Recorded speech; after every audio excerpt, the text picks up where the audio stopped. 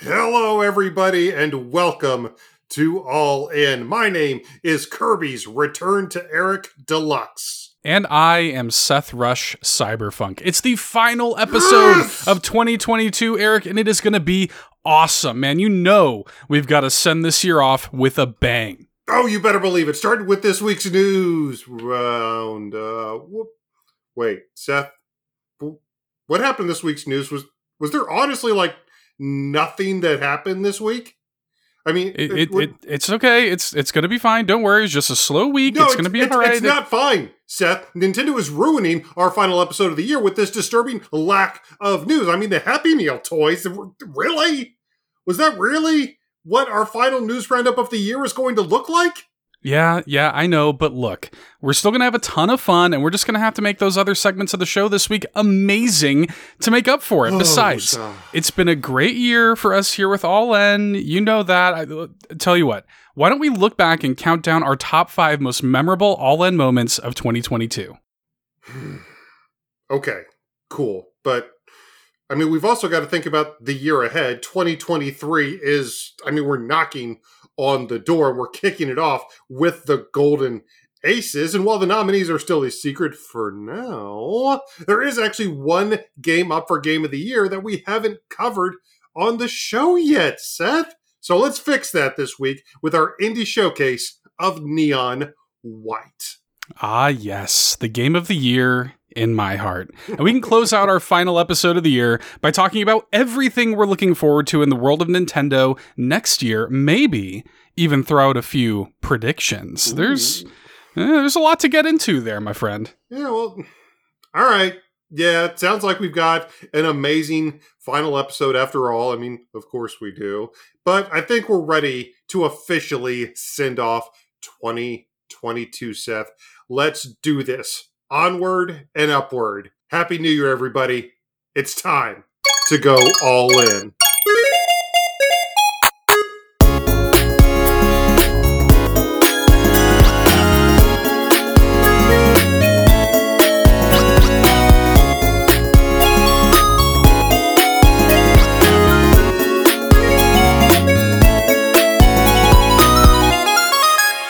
Well, the news cycle might be boring this week, but we certainly won't be. We are here, All In Nintendo Podcast, the weekly Nintendo variety show where each and every week no shells left unturned and no points left unearned.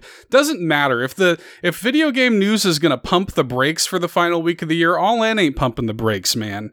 We're still here on YouTube.com. We're pushing the pedal to the floor. That's right. We're still here on YouTube.com/AllInPodcast, recording the first segments of our show live like we do every single week, every Friday at 5 p.m. Pacific, 8 p.m. Eastern. Shout outs to everybody who is here hanging out with us live, foregoing your New Year's Eve, your New Year's weekend, hanging out with us while we just kind of hang out a little bit. It's going to be a little bit of a weird show, I feel like, but we have some good stuff planned for the podcast, and we're just going to hang out and have some fun, man. Send off 2022 with a bang. But before we get into any of that, we do need to thank the wonderful people who are making it happen, who have been with us this year, and who are making the dreams come true, my friend. We need to shout out our patrons. Yeah, let's go ahead and shout out the amazing legends who have helped make 2022 a banner year for your amazing co-hosts here at All In, a Nintendo podcast. That's right. So let's shout out our patrons, patreon.com/allinpodcast, the Golden Banana and Triforce tier supporters over there do get shout outs every week on the show. Actually want to shout out a brand new patron who became a brand new patron at the Triforce tier on Christmas Day. Wow.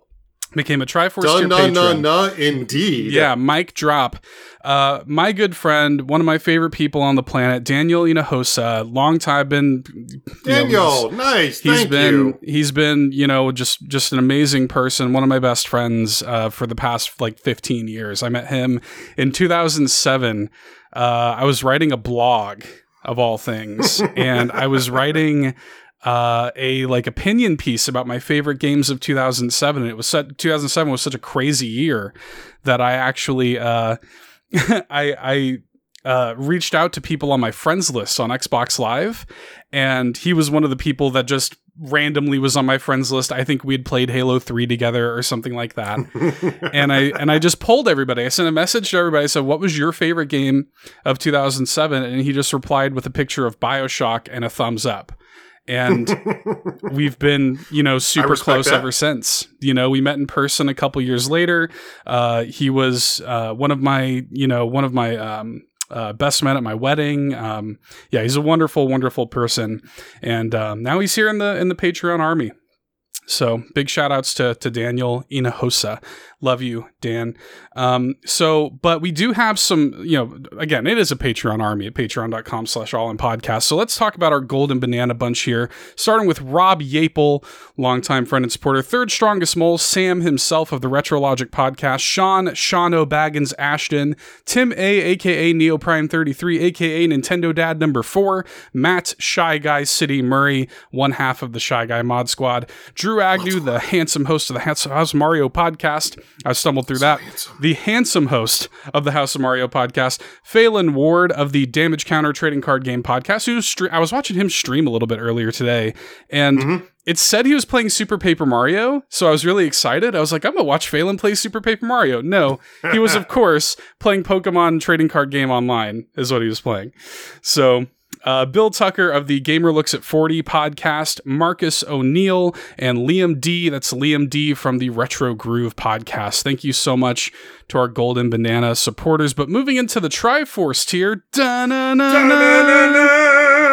we have got Josh Vaughn, longtime friend and supporter, Godfather of Tingle Love Tuesday. We've got John Datfast Cummins of the Retrologic podcast and On Topic Retro, the Globe-Trottin' Jet-Settin' Nintendo Hubbin' Sparky, who just got into Spelunky. That made me very happy. Yeah, Sparky's I saw playing that. Spelunky. Love that.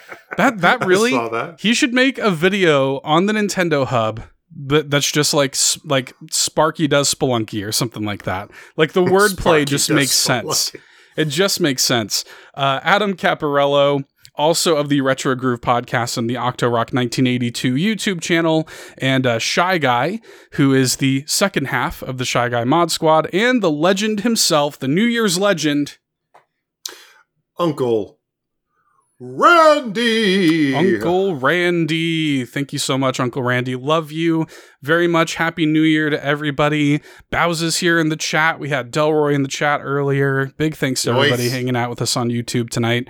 Love you all. And we also, normally we like to shout out our reviews if we have any brand new 5-star reviews. No new reviews this week, but hey, you guys can come into the new year with some amazing 5-star reviews. That's on Apple Podcasts, Podchaser, and Audible. You can leave us 5-star written reviews, and on Spotify, 5-star ratings, and you would get shouted out right here at this point of the show. Yeah. I would shout you out. I'll do it. I promise. I've done it before. It's recorded. He'll do it again. I've done it before. I can't stop him. Yeah, you can't stop me. I'll do it again. But with all that being said, sir, what's going on in your world this week? Oh, well, just doing a bunch of stuff to close out 2022, trying to finish a few final games, including a game we're actually going to be talking about a little bit in the news roundup, such as it is. I've been playing Sports Story quite a bit, and I'm going to hold off on most of my thoughts until I finish the game, because as of yet, I'm actually fairly deep into Sports Story right now, and I blessedly haven't been dealing with a lot of the stuff that has been making the rounds in the news cycle. And it's almost to the point where it almost feels like survivor's guilt or something, where I almost feel guilty because I haven't had to deal with everything that everybody else has been dealing with. But I, up to this point in my playthrough, am enjoying it quite a bit. I'm enjoying it quite a bit. I have incredibly fond memories of Golf Story, of course. One of the reasons that Sports Story was so highly anticipated this year, and of course got shadow drop at the end of the Inside the House of Indies little 5-point series of Advent Calendar micro indie showcases last week, to much excitement. And I've been playing it all the past week. I haven't beaten it, but so far I have nothing but good things to say about it. Yes, I have noticed a couple small things, and I was like, maybe they can patch this, but I haven't personally seen in my playthrough any of the game-breaking stuff. But again, we will talk about that here shortly. Ironically enough, there is another game that Shadow dropped during last week's Inside the House of Indies hullabaloo that I did run into a pretty substantial game-breaking bug during my playtime with it. That is Hyper Gun Sport. Oh, right. That's right. Yeah. I was like, what is he talking about? I forgot about that. Yeah. Yeah, I think a lot of people have already. But yeah, I constantly profess here on the show, give me all of the arcade sports games. I want to play them all. So I put my money where my mouth was. I put $25 down to pick up Hyper Gun Sport last week. And honestly, I really kind of dig it. It is interesting. It's like, it really feels like a mix between Windjammers 2 and something like Dodgeball Academia. Good games. But with guns instead. Hitting the ball with the guns is how you actually alter the trajectory of the ball. So you have 2 people per team. You have your keeper or whatever, and then you have your striker. You have one mobile character who has more of a shotgun style blast. Or you have one stationary character who has more of a shotgun style blast, and then you have a mobile character who has more of a direct kind of pistol shot. And then each of the teams in the game have their own special moves that can affect the ball trajectory in different and interesting ways. And I really like the presentation. It reminds me of all the best years of the Neo Geo. Like I said, the game reminds me of Windjammers. The pixel art, I think, is really cool. The presentation, especially of stuff like the backgrounds and the arcade ladder, is really on point. And just the gameplay itself, I really kind of dig it. And if it wasn't for one thing, I will admit it would have gotten old very fast. But there's actually quite a few. I think about a couple dozen different individual special rule sets that add quite a bit of variety to the proceedings. So you have some where you can't jump at all. You have some where you can only reload. Typically, you reload over time. Like, you can't just blast constantly. Mm-hmm. You reload your gun over time, but there are a couple special rule sets where you only get to reload if the ball comes back across your side of the net. There are a ton of different things that affect the gravity and the speed of the characters and the ball, and even some of the different really interesting level implements. There are some that make the ground, typically it's the left or right sides of the stage, that are the only goals, that are the only scoreable areas. But there are a few special rule sets that actually make the ground a scoreable area as well. There's actually a lot of really interesting special rule sets in the game. However, Comma Space, it's $25. It has no online multiplayer. And again, after unlocking the first of 2 unlockable teams, there's 7 total teams in the game. You only get access to 5 from the offset. But after unlocking the first one, the game has basically prevented me from progressing through their story. You can go through the arcade mode, which is slightly different for each team in the game, but you need to be able to go through the arcade mode with the unlockable team to get the final unlockable team, and the game just won't let me do it. It soft locks me after the first match. Jeez. Every time. I did specifically tweet at the developer, and they did specifically get back to me to say that they did recognize the bug, they were able to replicate it, and they are currently working on a fix for it. So that is there. I have an official word from one of the developers that they are aware of it and they are working on it. But still, I mean, like I said, I dig it, but that is a very steep price point for a game that has no online multiplayer. Yeah. And as much as I do dig it, the gameplay isn't quite on the level of the games that I've compared it to. The game, I would not put it above, even if Windjammers 2 and Dodgeball Academia, even if both of those were only local multiplayer only, which admittedly I think Dodgeball actually is. Dodgeball is, for sure. Yeah. But I would say Windjammers 2, Dodgeball Academia, and a fairly easy number 3 would be Hyper Gun Sport in terms of how tight and how satisfying the actual gameplay is. if it goes on sale, if it goes on a deep discount, check it out. I recommend it, especially if they get a couple of those big bugs patched. But at full price, no online, it's hard to give it a full recommend. Although I really dig it as a foundation. And if they are able to build on it and add more content to the game, add more like single player content or challenges or something like that, I may come around to it and I may take a second look at possibly recommending it in the future. But that's my little look at Hypergun Sport from this past week. But for now, he played it so you don't have to. I hate to say it like that because I did enjoy my time with it, but it's still a hard game. It's still a very hard game to recommend. However, that wasn't the only thing that I played. I played that. I played Sports Story. I continuing to play Pokemon Scarlet and Violet. Honestly, outside of the world of Nintendo, I also got on this really weird Zorro kick over the past week. The original Zorro TV series. Kick, eh? Yeah, I know. Really? Random. I know it's random. How does this happen? Well, the original series, the original television series, I think it's the original television series with Guy Williams from 1958 and 1959 was recently added to Disney Plus, and I was just like, why not?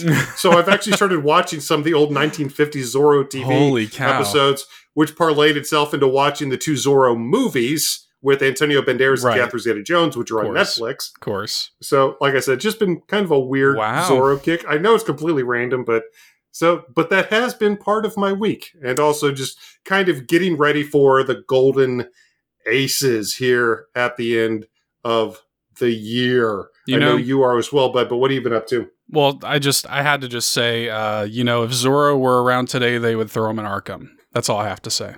That's just my really nerdy Zorro Batman. That's my Batman Rest in Peace reference. Anybody out there who gets it, we can be friends.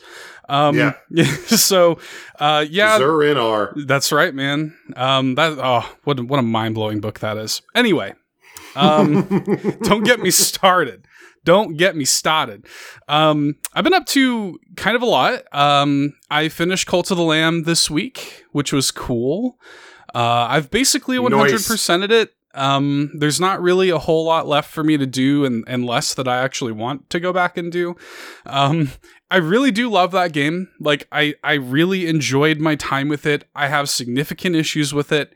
I think that the balance between the roguelike kind of dungeon crawly Hades kind of thing it has going on and the actual cult management, I think it's like horribly skewed and unbalanced and needs work.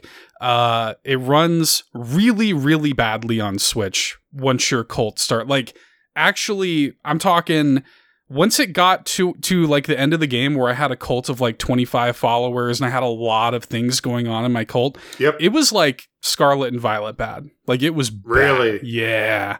To the point where if I was loading in to a new zone, I was genuinely like, it was a 50-50 shot of like, is it going to crash? Okay, cool. Like it. So it's did it rough. crash a few times? Oh yeah.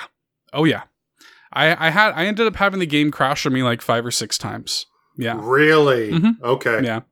That stinks. And it's got to be like a memory leak thing or just a processing power thing. The Switch just can't keep up with how that game's got a lot going on under the hood. I know it doesn't look like it. It looks like a very like simplistic game visually, but once you get there's really a lot going on. Once you get your cult and this one's tending to the farm and this one's on cleanup duty and this one's worshiping and this one's getting married and this one's doing, there's like a million little teeny tiny things going on. The Switch just can't keep up. So it's unfortunate. Like, it was getting, I got to the point where like I would consider like, do I just stop playing this? But I charged through and I did really enjoy it. Bowser here in the chat says it even had issues on Xbox Series X at launch. So really, maybe it's an issue just with the game. Maybe it's a memory leak thing. It reminds me actually of when Fallout New Vegas first came out. It had a similar thing where the deeper people were getting into it, the buggier it was. And it was a memory leak thing. And I kind of feel like Cult of the Lamb is maybe in the same boat. Massive Monster announced this week that they have a big free update coming in early 2023. So I'm kind of hoping that addresses some of it. Because, and I feel like this is just sort of like my a feeling that I've had with a lot of games this year was I should have liked it more. You know, like I ended up liking Cult of the Lamb in spite of itself. And I feel like it genuinely, if some of these issues were ironed out, could have been way higher up in my mind for like my favorite games of the year. Like there's a really good game in there. But you know, I still had a really good time with it.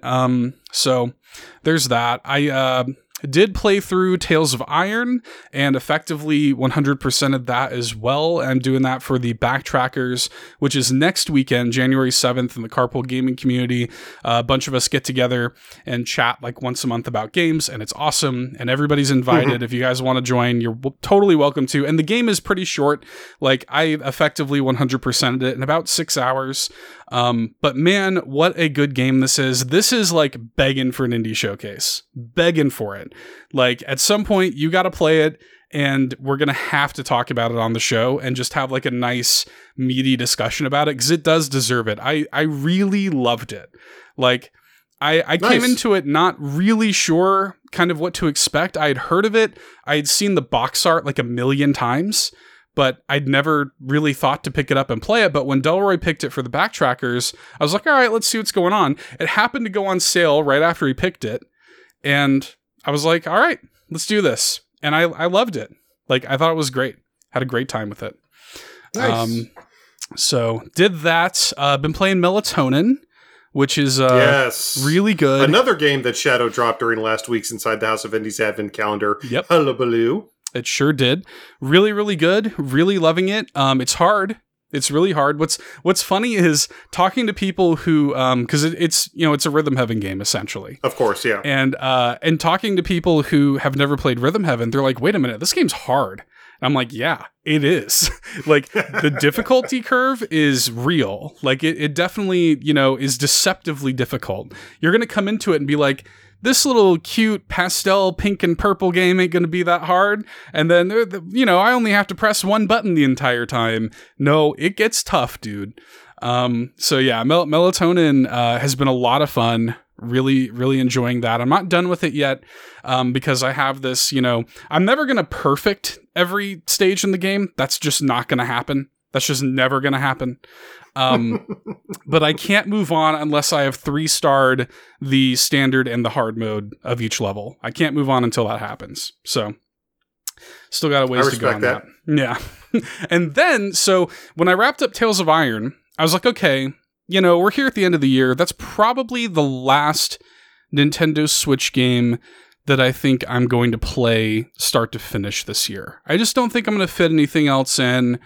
I've crammed in so many games. We've been playing so many games this month, and I was like, I think I'm done. I think I'm good to put it to bed. It's time to start. And really, the next big game on Switch that I'm going to pick up is Theater Rhythm, which is in mid-February. So I'm like, I've got a good month and a half, to really kind of work at the backlog a little bit. So it's weird to say, but I actually started playing something not on the Nintendo Switch. I know. What a concept. This never happens. I genuinely have had a PlayStation 5 for over a year now, and I have not rolled credits on not one game on the PS5, other than It Takes Two. Other than It Takes Two with my wife. That's the only game that I've rolled credits on. Sorry, 2. It Takes Two with my wife, and Life is Strange True Colors with my wife. Both of which I played previously on other platforms first. So, but otherwise, I have not rolled credits on any PlayStation 5 games. So finally, despite owning it since day one, I finally downloaded on my PS5 Psychonauts 2 and started playing Nice. Nice. I've put like 3-4 hours into it. I'm really loving it. And it's actually really nice.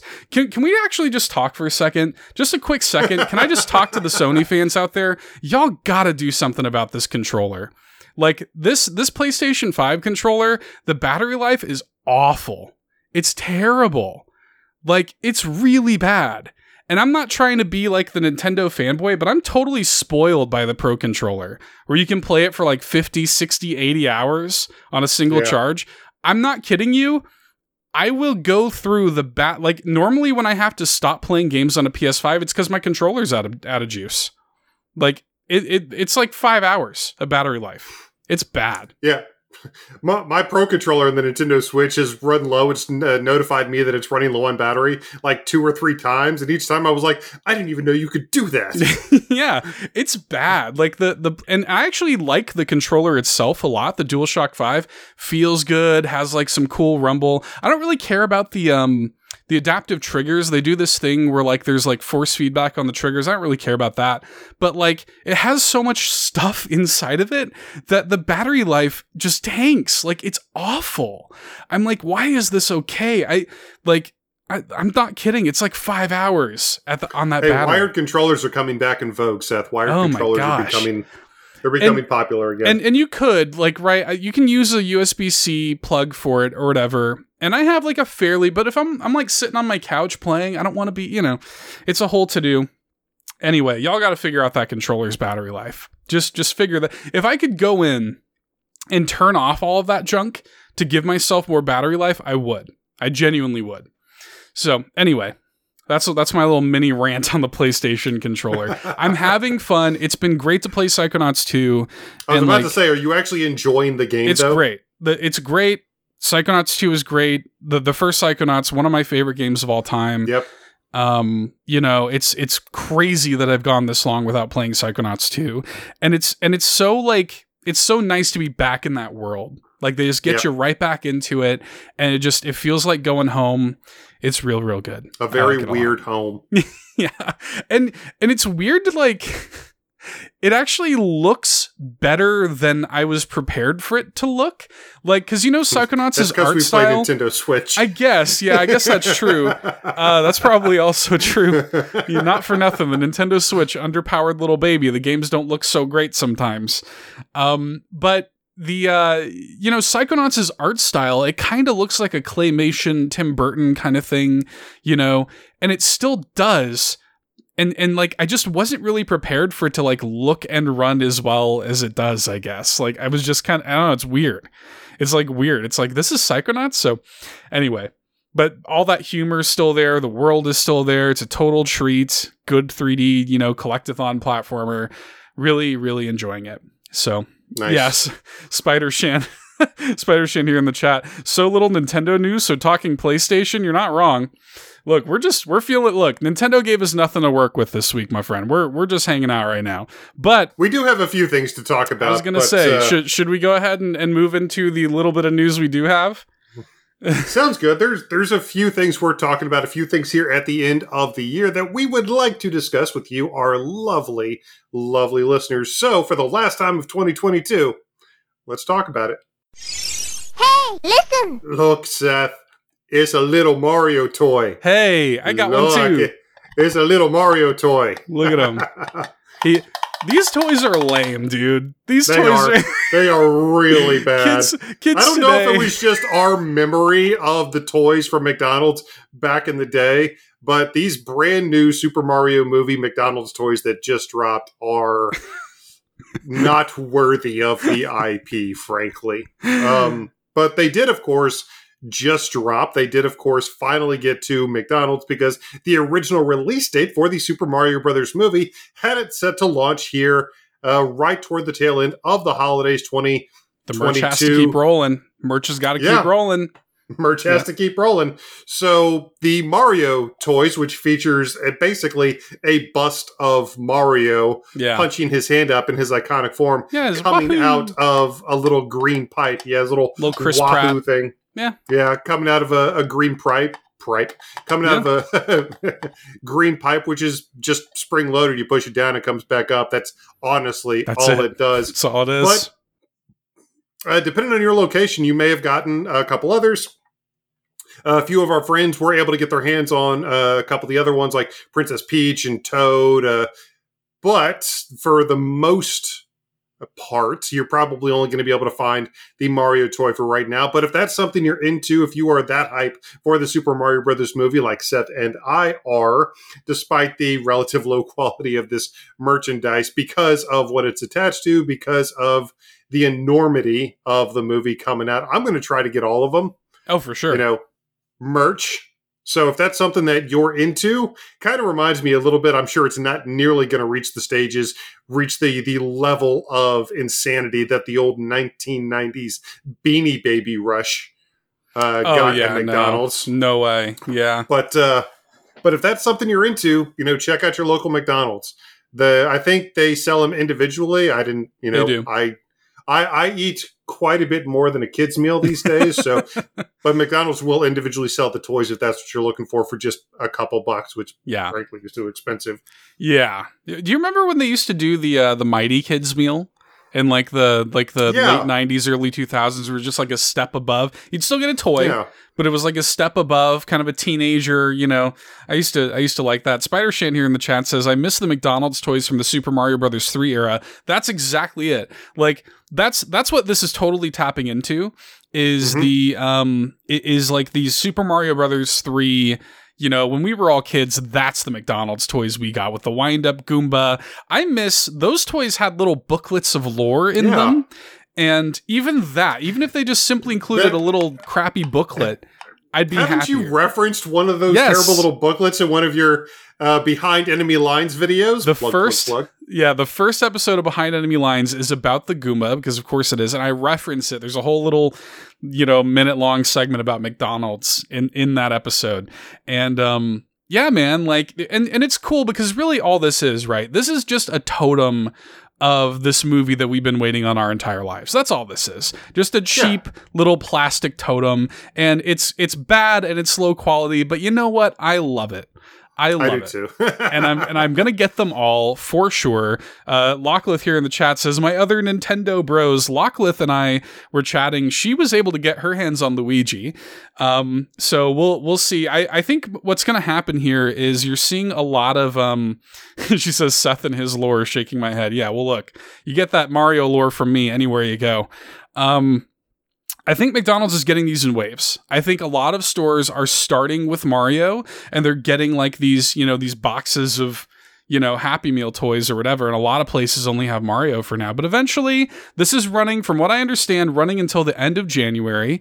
So don't worry. Just keep poking your head into your local McDonald's.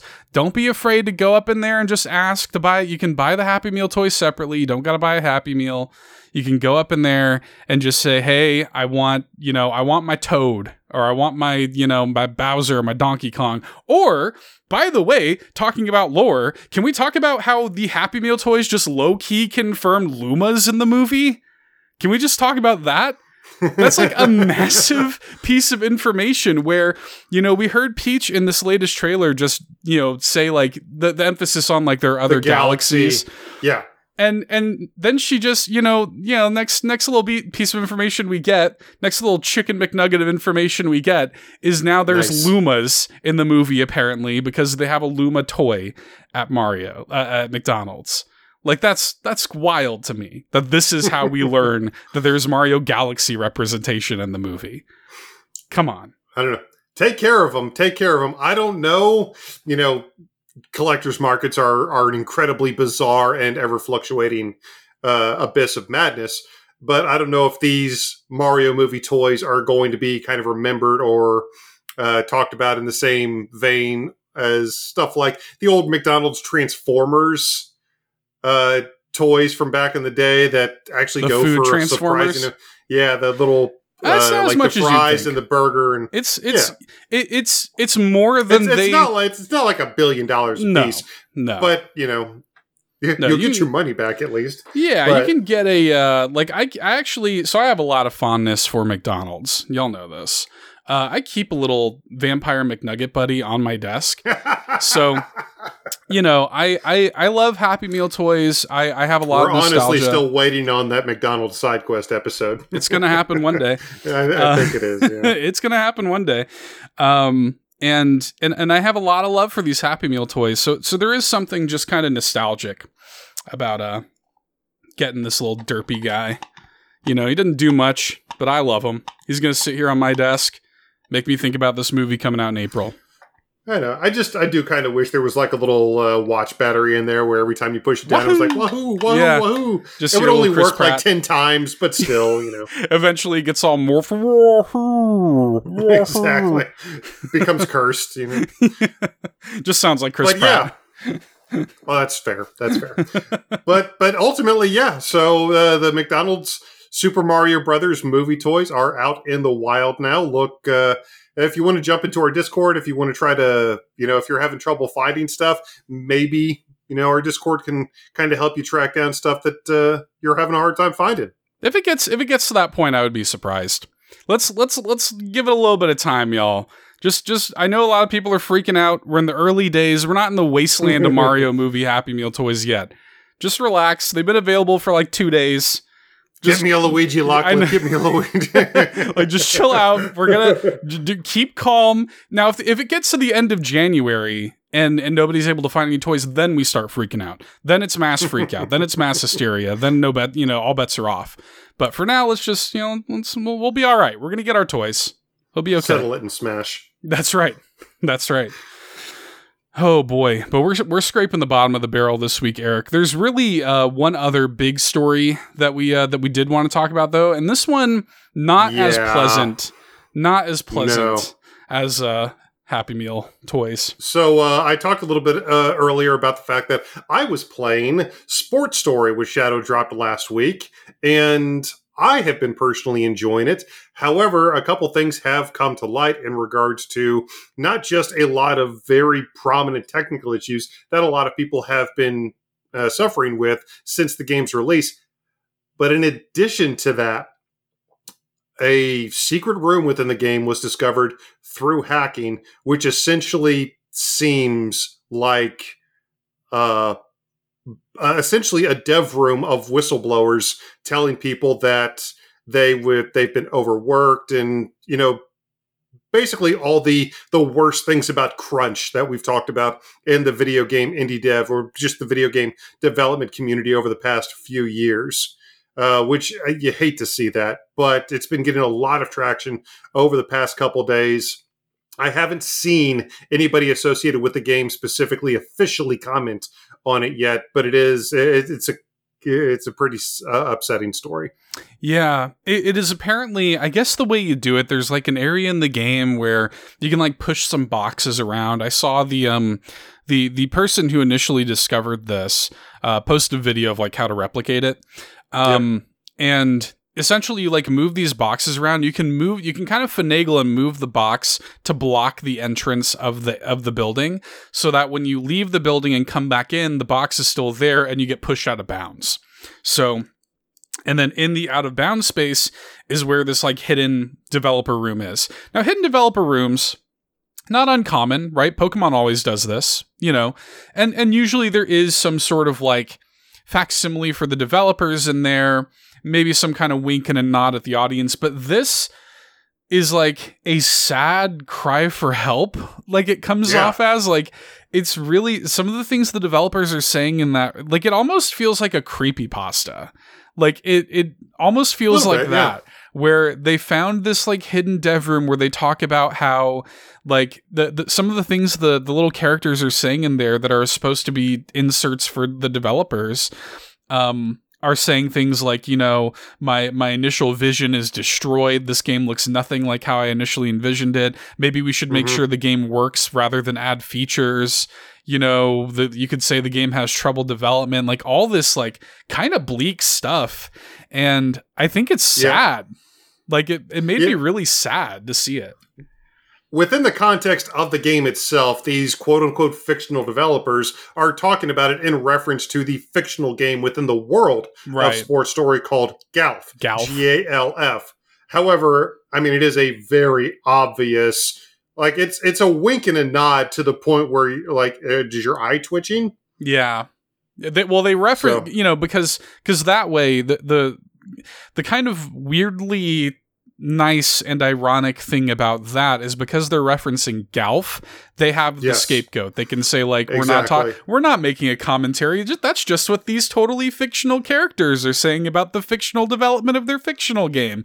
But it's like obvious that it's You know, that it's an obvious self-insert for them.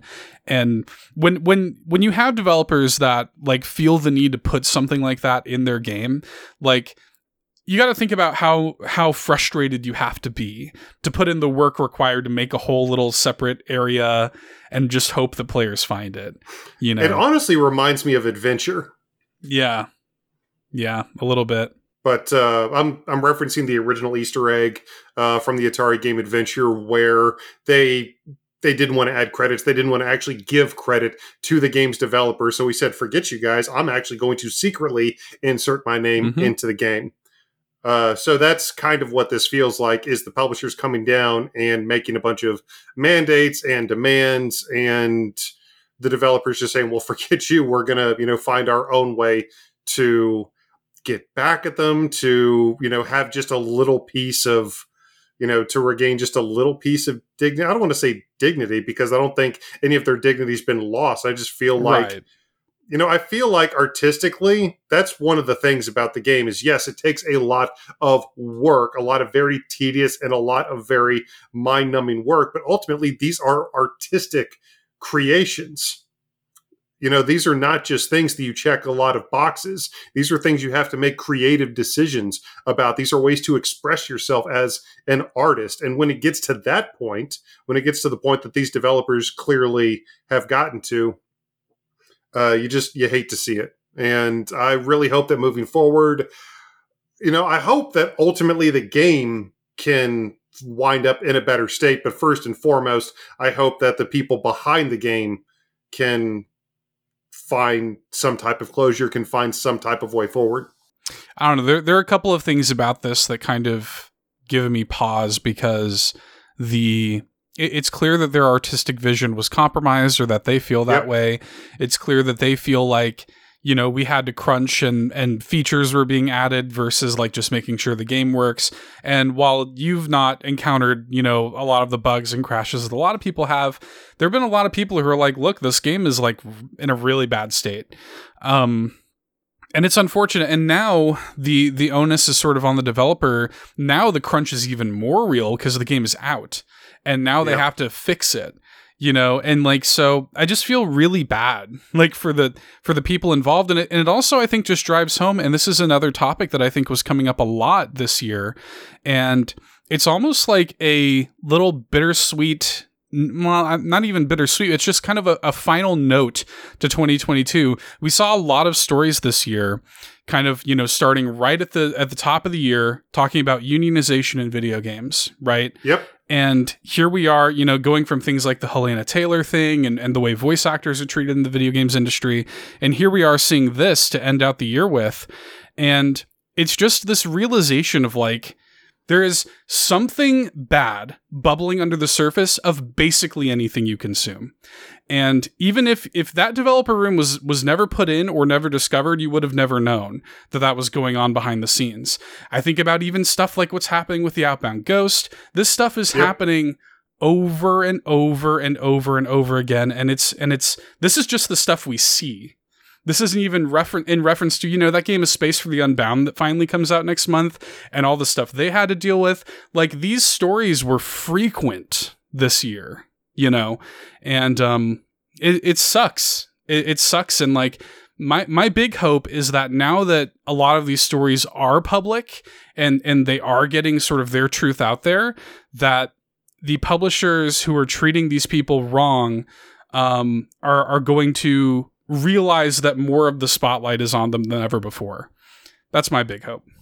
Yeah. So, well, there is a potential route for you to take, and we do have a couple friends that we think that you should talk to if you want to go that specific route. Chris, Gemma, Miriam, maybe they could talk to some of the people from Video Workers United about the possibility of at least looking into becoming a union to do what they can to fight back against a lot of this, because all this is doing, after all the negativity that's been created because of all the demands and the crunch and everything like that, all it's doing is bringing even more negative press on both the publisher and the game itself. So hopefully, eventually, both sides have to understand. And when I say both sides, I mean the world of developers and the world of publishers at large, that this is always going to happen when you're making these demands, when the crunch is happening. Listen to your developers when they're coming back at you. Don't just try to make things bigger and sexier all the time, because these are the situations that are becoming depressingly commonplace. It's sad. But it was one of those things too where we did want to highlight it. There are a lot of things that happened this week that we could have talked about. We are, of course, aware of some of the leaks and rumors that have been going on in the Nintendo sphere. We're aware of like the Tears of the Kingdom thing that, but we don't talk about leaks and rumors on the show. When it is officially revealed, if it's real and if it's officially revealed, we'll talk about it then. So that's why we're not talking about that this week, in case anybody was wondering or tuning in for the first time. But what we will do is we will take the opportunity to spotlight something nasty that's happening and to raise awareness about it. And that's all we can do, man. That's all we can do. That's all. And unfortunately, aside from that, there's really not too many other big news stories, quote unquote, within the world of Nintendo. There are a couple things that I think are worth mentioning here as we get toward the end of our final news, as Seth plays with his little Mario toy. As we get to the end of our final news roundup of 2022, I do want to say, especially if you are a big indie fan like both Seth and I are, the indie sale that's going on right now on the eShop is ridiculous. Yeah. Like, everything that's on my wish list is basically half off at this point. So if you have any eShop gift cards from the holidays, good call. They have given you a ton of reasons to spend those right now. So a ton of really good, really high profile, a ton of games that we have featured on indie showcases in the past 2.5 years. So if you're looking for some good games to end out 2022 on, there are a lot of very deep discounts going on the Nintendo Switch eShop right now. I also do want to, this also isn't a news story, but, well, I guess partly a news story, because a Nintendo content creator other than us actually made a really cool observation about the world of Nintendo. Shock and awe. But I did think that something that the Super Mario Broth Twitter posted today was actually a really astute observation, and something at least worth mentioning today. It is the first time since 1990, in 32 years, first time since 1990, that 2 or fewer Mario games released within a calendar year. Nice. Those two being Sparks of Hope and Strikers Battle League, yes. Yeah. Now, we did get the Mario Kart DLC, and of course, there's a lot of eyes on the Super Mario Brothers movie. But yeah, for the first time in 32 years, we got 2 or fewer Mario games released within a calendar year. I did think that was an interesting observation, worth noting at least. That's cool. Into really cool trivia like that. Well, yeah, I've been following Super Mario Broth for like 10 years. That's definitely the place you want to be if you like stuff like that. And by the way, Broth, the curator of Super Mario Broth, is like one of my white whales. I would love to get him on the show. Yeah, come on the show. We'd love to have you. Come on the show. This is actually, I think, maybe the first person I ever invited onto All In ever. Oh. Yeah. So anyway, he's one of my white whales. I would love to make that happen. I'm such a huge fan of Super Mario Broth. But anyway.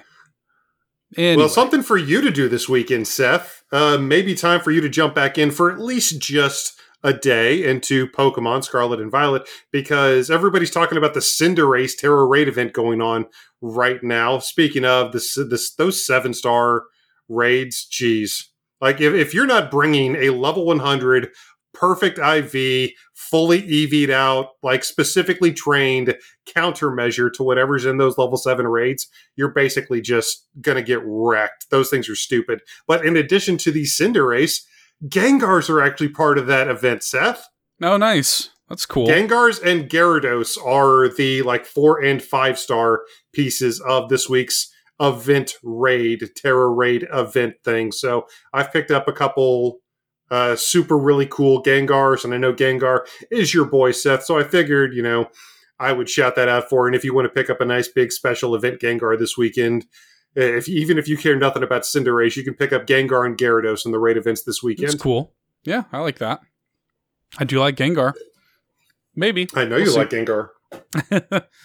We shall see. Do we even have... I think maybe we have like a notable release to shout out, don't we? Well, the only thing resembling a notable release from this past week is the newest Arcade Archives, which just dropped, I believe, earlier today. Finally, we have Bubble Bobble. The original Bubble Bobble was added to the Arcade Archives series from Hamster earlier on today. Arcade classic. I'm a huge fan of Bubble Bobble, especially the sequel, Rainbow Islands. One of my favorite NES games. One of the most underrated games, frankly, of all time, in my opinion. I adore Rainbow Islands. But yeah, if you like Bubble Bobble, the original arcade version is now finally available on the Nintendo Switch. And when it comes to notable releases, that's kind of it. Yeah, that's kind of it. There's a couple like toddler-centric puzzle games. And when I say puzzle games, I mean literally like jigsaw puzzles, like 12-piece jigsaw puzzles that would take anybody with 3 brain cells 2 minutes to finish the entire game. But go figure, nobody wants to release their game in the actual final couple days of 2022. Nothing. This is like the most blood we've been able to squeeze from this stone, man. It's just not. It just ain't happening. There's just nothing coming out. Very few, news stories. But hey, at least we had some fun. At least we were able to talk about some stuff. We always have some fun.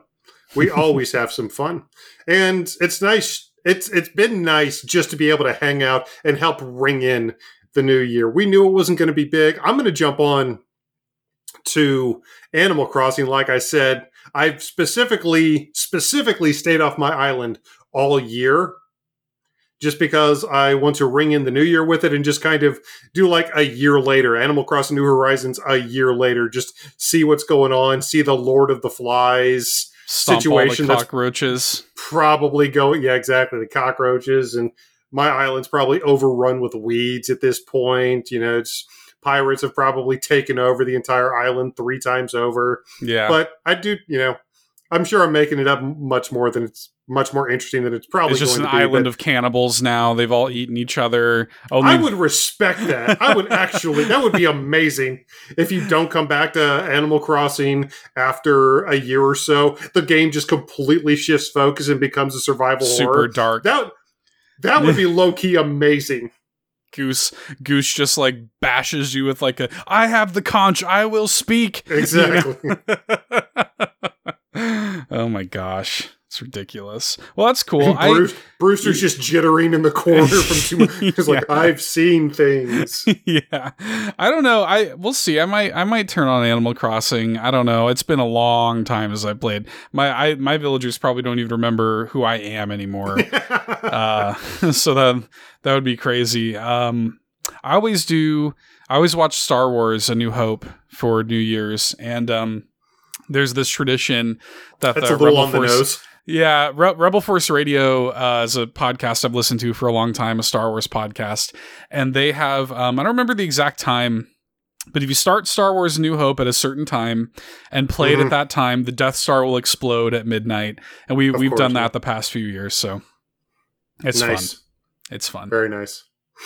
But let us know what you guys are up to this New Year's Eve weekend. How are you ringing in 2023? Let us know. Reach out to us on Facebook at All In Podcast, on Twitter at All In Podcast. Join us over at youtube.com/All In Podcast, where we stream these amazing weekly news broadcasts from each and every Friday night at 8 p.m.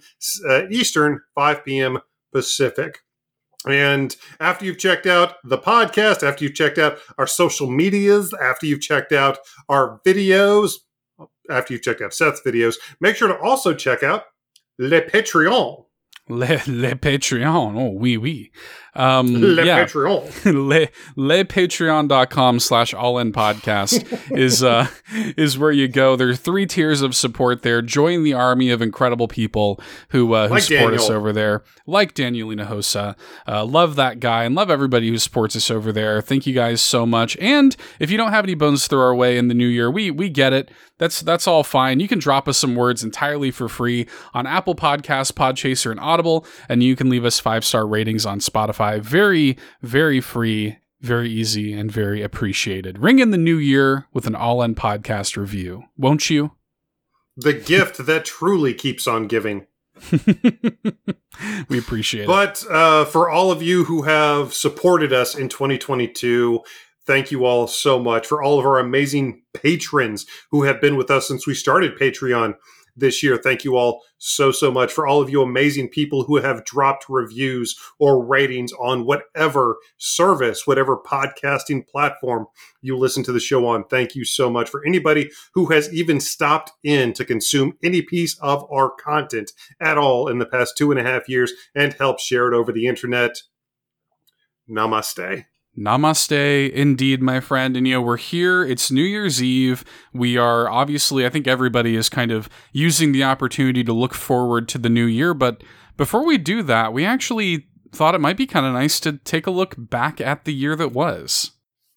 Yeah, we will be taking a very deep look back next week at a lot of the best software that we got. But in terms of the memories, you can't just break a single calendar year down to the things that we got. It's the friends we made along the way, Seth. It's the memories. It's the most important times of our lives that we are going to take with us, not just those experiences we have with some pixels and polygons on a screen. So for this week's top 5, we thought we would do just that. We would take a look back at 2022 and count down our most memorable, our awesomest, our greatest, our most fun, just our top moments of All In 2022.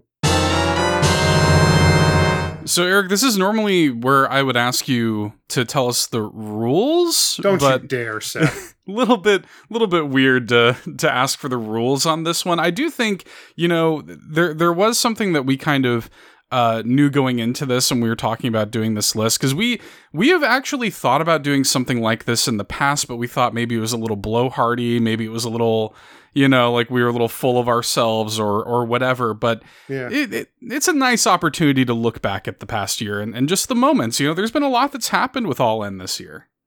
Yeah, we were very careful when thinking about how to frame this conversation, because we don't just want to say that these are the only moments that matter. If you ever go back and listen to our shows, these are the only moments or times that you should care about. Absolutely not. But, there's just been so many cool things that have happened with us, with Seth and myself, because of this show, because of the amazing community that we have built around us, and because of, just all the hard work that we've put in, frankly, doing the show, and all the amazing experiences we've been fortunate enough to have along the way, that there were a few that we really just felt we had to spotlight. And, and we didn't really think a look back on 2022 was complete without paying these moments their proper respect. Yeah, so let's get into it, man. We have a top 5 here. I think there's a lot of kind of things within the top 5, but to kick off this list at number 5, we actually wanted to take the opportunity to just talk about episode 100, which happened this year. We made a big deal out of this. It was our 100th episode. We did make a big deal out of it. The work for episode 100 was actually like several months in the making.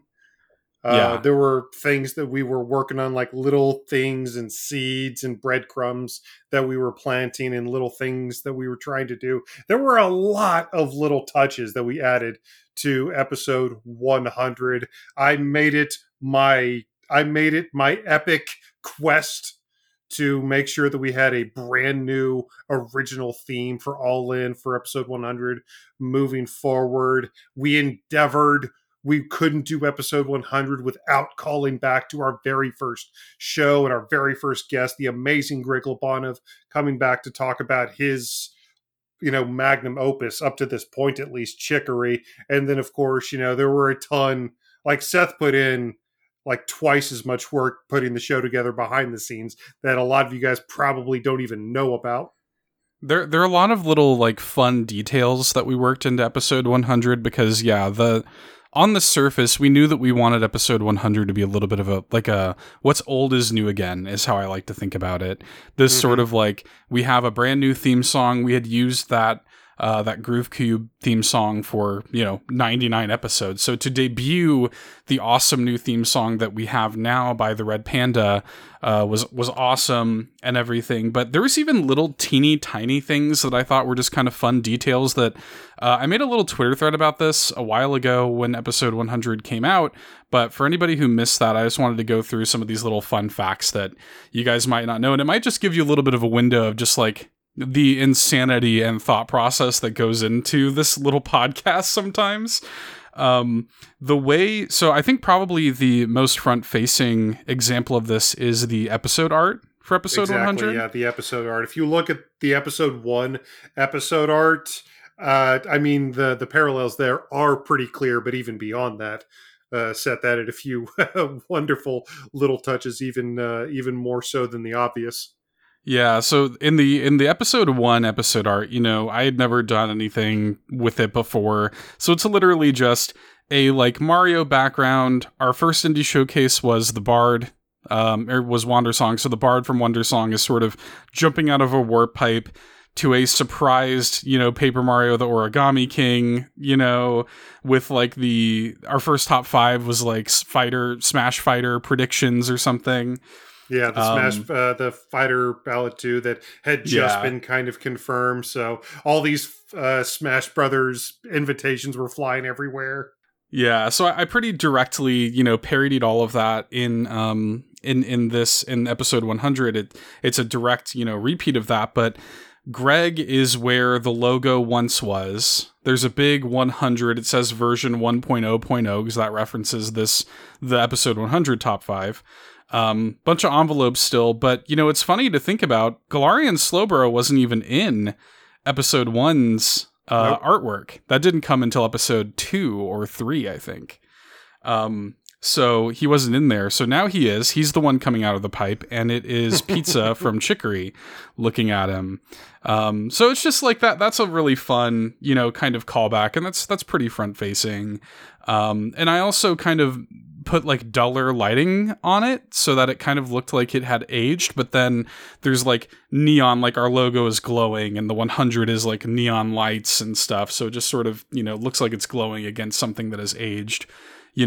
We also directly called back to our names. We always do kind of our silly little themed names. We did that in the intro for episode 100. We used the same names as we did. We said like, I'm still, Seth the Hero of Time, and I'm so still that was Super Mario Eric or Super Mario RPG Legend of the Seven Erics. I think that's what it was, yeah. And then even little tiny stuff like the flow of it, like the structure of it, we did it the exact same way we did it in episode 1. We developed this kind of like unspoken thing where I started introducing guests on the show after a little while. But since you were the one to introduce Greg in episode 1, you introduced him in episode 100, and even the title is a callback. Episode 1 of All In is titled Nintendo is for Everyone, and episode 100 is titled This is for You, so that was, it was all just in the service of like calling back to the origins of the show and bringing it all together. And I thought it was just a super cool moment. The amount of layered thought and the, you could maybe think of All In as a glass onion because it's true of how layered we go out of our way to try to make this show, the subtle things that we add to the show to probably not overtly, but we hope at least subtly make people realize how much thought and effort and time and blood, sweat, and tears goes into everything that we do and every piece of content we create. But I think episode 100 really is the best example of all of those things. And I'm incredibly proud of episode 100. Me too. Little bit of shoddy interview audio to the side. Hey, that's all right. We got use out of it. It was good, man. We did. I love episode 100. Love that theme. Love everything we did with it. Here's to episode 200, bud. But for our number four, Last year for Halloween, we decided, since we were able to get our friends the Nintendo Pals on, that we would have fun and play a little Halloween party game. And it came off so well, and it turned out to be so much fun. We decided to do that again this year, and it wound up being even bigger, wound up being even better. And we may have just found our Halloween tradition, Seth, because this year, we took our Halloween game to new heights thanks to Andros and his awesome / really bizarre / kind of creepy red Pikmin outfit. Yeah, it was kind of terrifying, actually. Kind of, Pikmin yeah. Andros. With the googly eyes and everything. Yeah, it was strange, but it was just kind of like, we take our Halloween episodes seriously. Yeah, and y'all know that we do. I mean, if the past couple minutes of talking about episode 100 was any indication, like we like tradition, and we like calling back, and we like, kind of, rolling out the red carpet for certain special events. Even though this is ultimately just a podcast, it's nice to blow up certain things and make a small thing big. And so for the Halloween episode, like, it was really great to not only have the Red Panda do that amazing Halloween remix. That Halloween theme is fire, y'all. Go. Honestly, it's worth going back and checking out the episode just for the Halloween remix that the Red Panda did for us. That Halloween theme is absolute fire. It's so good. I might like it more than the standard theme. Like, it's so good. He just did such an amazing job with that. And so, and a really quick turnaround too. He got that to us within like a couple of days. Like, he's amazing, you guys. Yeah, he's like, awesome. If you need any really good music like that, definitely check out It's the Red Panda at It's the Red Panda on Twitter. His links are in every episode description, so definitely show some love his way. But yeah, to have you come back with your trivia game, which was always super fun, to do it live on the YouTube channel, always super fun. Like, the Halloween episodes are special. It's nice to have kind of big event episodes like that, and it's going to be hard to top this year's Halloween episode next year.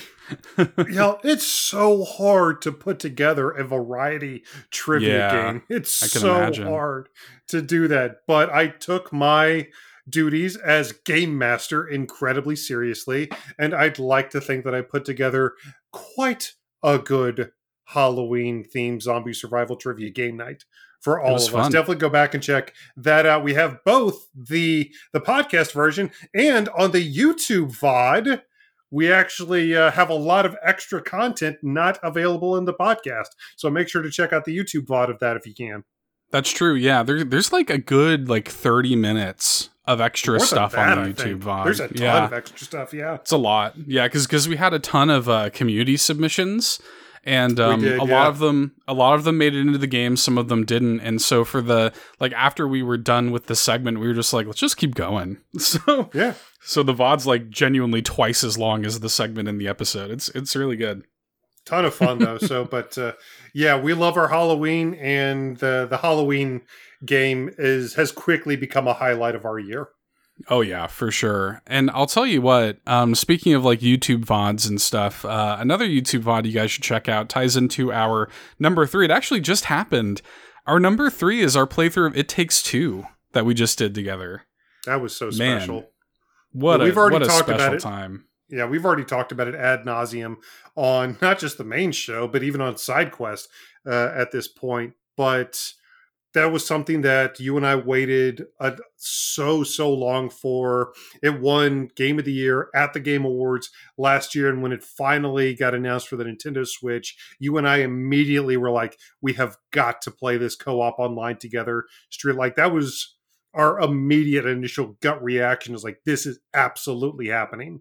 And we had to wait on it. We had other things come up, but we finally were able to do it just in this past month, and it was genuinely as great an experience as I was expecting. It was so much fun. Not to just be able to play through the game, but to be able to experience a special title like that in such a special way, to be able to stream it for our fans, and to be able to do it with one of the most important people in my life, my amazing co-host. Yeah, man. Like it's a special game. Get to play it with a special person and for an audience of special people. You know, I mean, what can be better than that? That's what life is all about, dude. And it was great. It was truly one of the most special experiences we had this year. And what's nice is, again, you can go and watch it. You can go watch the entire thing. We streamed the entire playthrough, 100% of it, all 10.5 hours are there on YouTube. Yeah, and if you're interested at all, if you don't want to have anything spoiled for you, you can check out the game yourself. Only one person. It has to be played co-op, but only one person needs to actually own the game.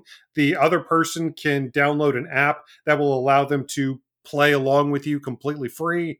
And there's even a way to demo the entire first chapter of the game if both people download that little friend app that I was talking about. So if you want to experience this game for yourself, which we do highly recommend, definitely check out those options. But we had a lot of fun collaborating with each other in our playthrough, and maybe even some light trolling with each other, and some fun with all the different mini games that are scattered throughout the title. It was just a blast. Yeah, very, very special. I think too, maybe just to move into our number 2, you know, and this is kind of, maybe this is a little bit of a cheating entry here, but like, we got to just shout out some of the amazing guests we had on the show this year. Like, we have the option to talk to some of the most talented creators on the planet.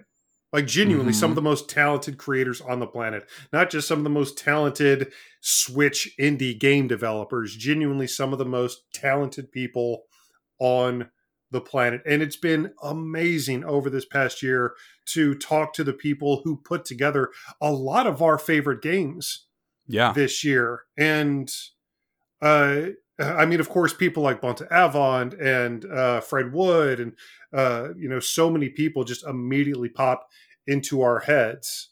But like, it's not even just that. We get to talk to, like, we had you know, Shy Guy City on here talking about Critical Diversions, because he, you know, we're so proud of him that he was finally able to get that to the finish line. And then we have awesome creators like Rowan Fox Noble and his awesome manuals that you should definitely go check out.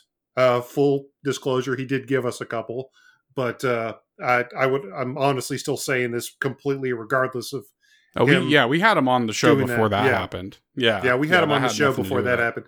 Definitely go check out Rowan Fox. There's been so many incredibly creative and fun people that we've had on the show over this past year that we've had an absolute blast talking to. Of course, it was a treasure to have Greg back to talk about one of our favorite games of last year. And then, like I said, Bonta Avant was amazing.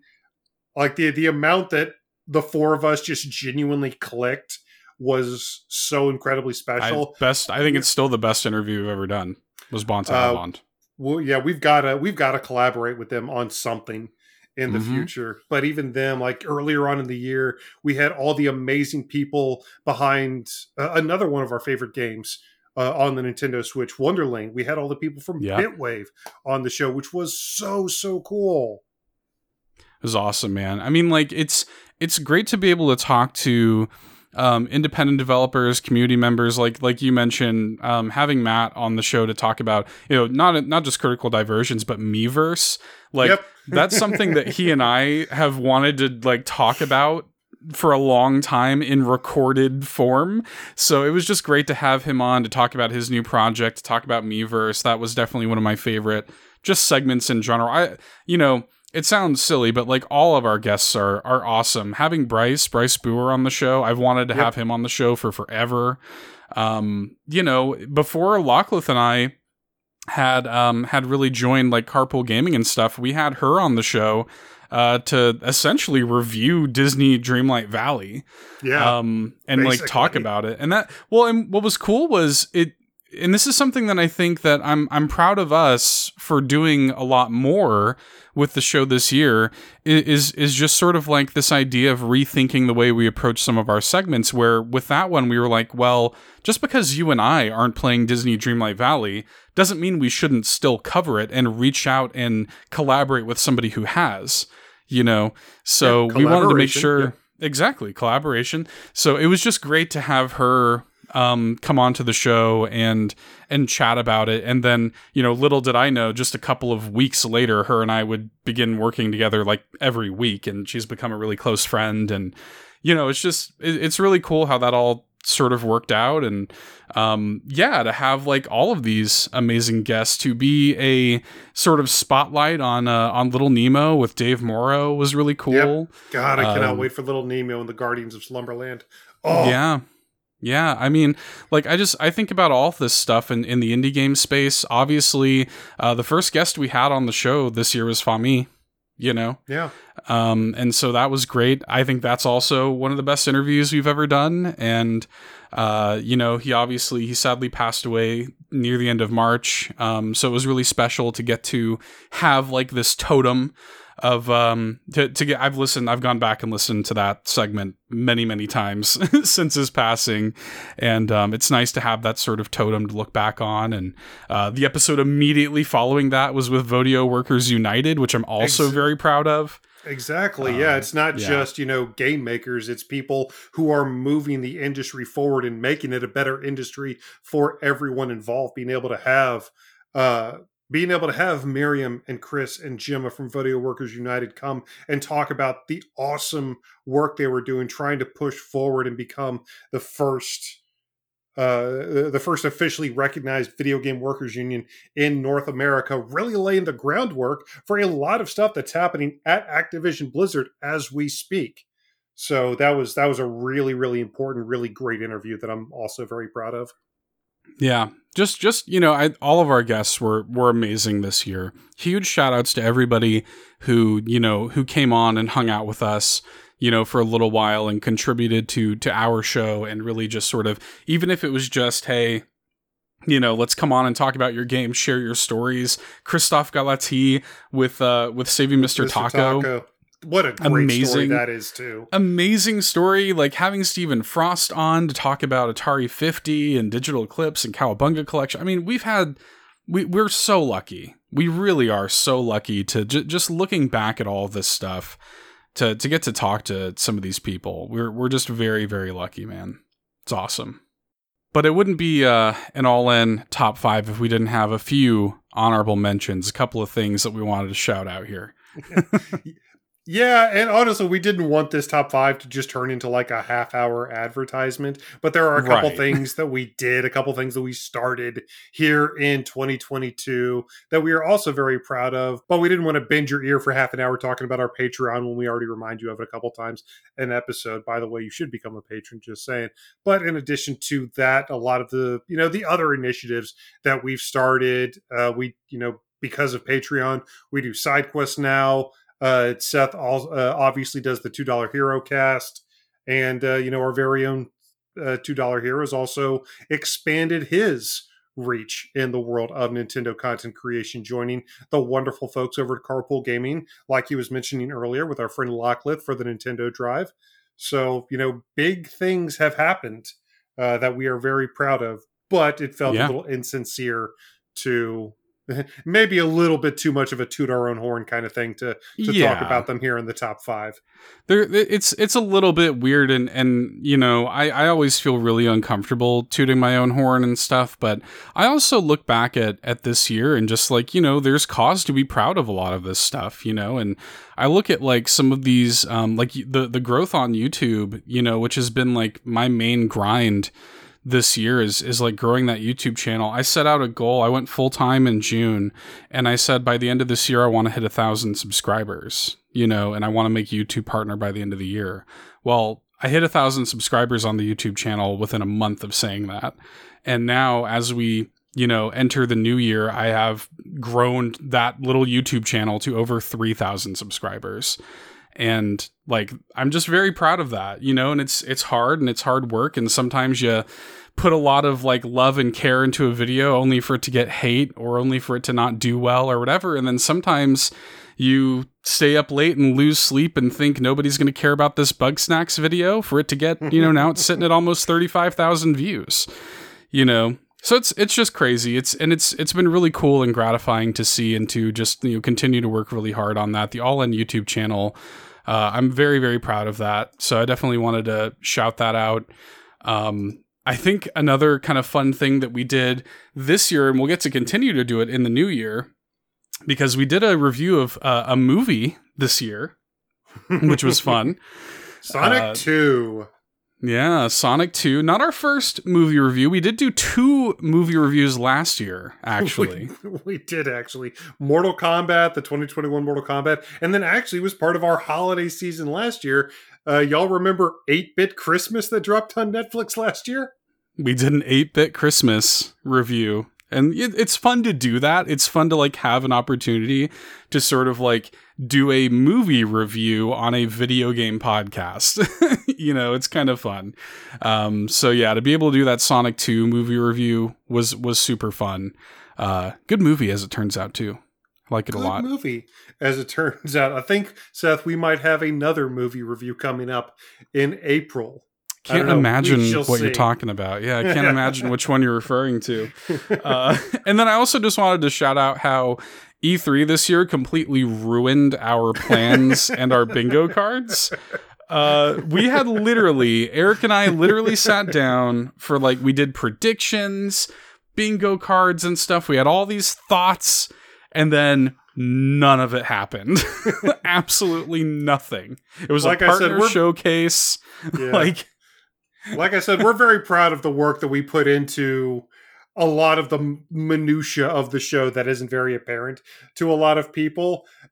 And when Nintendo's E3 happened, you and I just kind of looked at each other across the fabric of space-time and just were like, what just happened? You're just kind of like, welp. Yep. You know, just really funny because we didn't know what to expect going into E3. You know, when you're a content creator, E3 is kind of the time you're basically just waiting for a bomb to drop. You're basically just waiting for a bear to come out of hibernation. You know, you're just kind of like, when is this happening? And what is it going to be like when it does? When is this about to pop off and get wild? Right? Don't blink. Something's coming. What? I don't know, but it's coming. When? I don't know, but it's coming. So it's funny that like we had all these expectations, especially since Nintendo had been so quiet in the first half of the year. We were like, okay, like what does, you know, Nintendo's E3 look like this year? It's got to be something big. We had all these lofty predictions and things, and then it was a partner showcase, you know, and like none of the first party announcements. It was a really good partner showcase, but it was still a partner showcase. We didn't get like our proper big first party Nintendo Direct until September. So it was just really funny. We had all these plans in place, and then they just said, nope, those plans? No, we're not doing any of that. And us, along with everybody else, just digitally ripping up our bingo cards and tossing them in the desktop trash. And it's like, oh man, I'm going to love this, but I'm going to hate loving it. Had such high hopes. We had so many thoughts going into that. It was so funny. We did. There's been so many weird things that have happened this year that we'll probably also remember for a very long time to come. But honestly, you know, at the end of the day, when we look back, our most treasured memories, our most memorable memories, our fondest memories, our insert other superlative here memories are honestly going to be all the gaming and all the interaction and all the times we got to play directly with you, the community.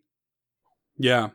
The community stuff was definitely top of mind as we come into the end of the year, because I really do feel like, you know, the weekly podcast is great, but if you're somebody who listens to this podcast and you're not in the All In community Discord, you really are missing out. Like, the community is amazing. I'm so proud of those people. You guys are number one on this list and number one in our hearts. I mean, I'm so proud of those people and just the kind, intelligent, open, you know, conversation that happens there. People sharing things from their lives, and like the people like coming together and, you know, and getting to play games and interact with you amazing people. I mean, how could there be any other number one? Honestly. Yeah, just the different Mario Kart track drops that we've gotten and getting everybody together for huge game nights and just having these huge, like 12-person races going on was just so much fun. And after Pokemon Scarlet and Violet came out, we've had so many people in the Scarlet and Violet portion, the Game Hub in the Discord, just helping each other out. Is like, okay, raid battles with this, and here's how to EV train, and trying to show new people, okay, here's what this concept means, and being incredibly supportive and uplifting constantly. And that's just a couple examples. How many awesome monster raids did you and I go on with, so many people in Monster Hunter Rise after Sunbreak came out? That's how we played most of Sunbreak, was collaboratively with the community. Collaboration. Yeah, man. It's really cool. It's really special. I think there are a lot of times with the podcast anyway where it's like, oh, we're just two guys, like we're just kind of doing this but we're not just two guys. We have this huge community of people, and so much of like my enjoyment of something like Neon White, which is like my favorite game of the year, is because of the community, is because of like Matt and I being up at 4:00 in the morning, trading world records, furious and sweaty. Just tweeting back at each other. It's like, oh yeah, shaved 1700ths of a second off. Yeah, better get back on the game.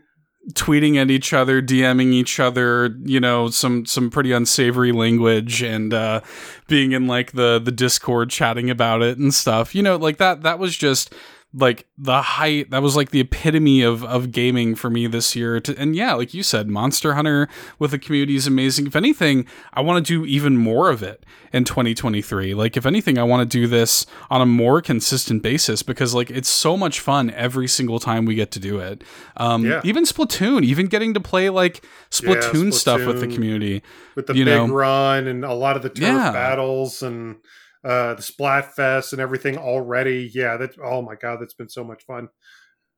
It's amazing. Like I think about, we can talk about like the measurable things that have happened with the brand or the podcast or whatever, but like honestly, like what I'm most proud of and what like really, charges my battery the most is the people, is like the people around this thing, you people that listen to it, engage with it, talk to each other, become a community around each other. It really is special. And that's the reason that this exists. It's the reason it happens. Your love, your support, your conversation, like you guys give us as much as we give you. I really do feel that way, and man, it's like, it's so special. It's exactly why we do it.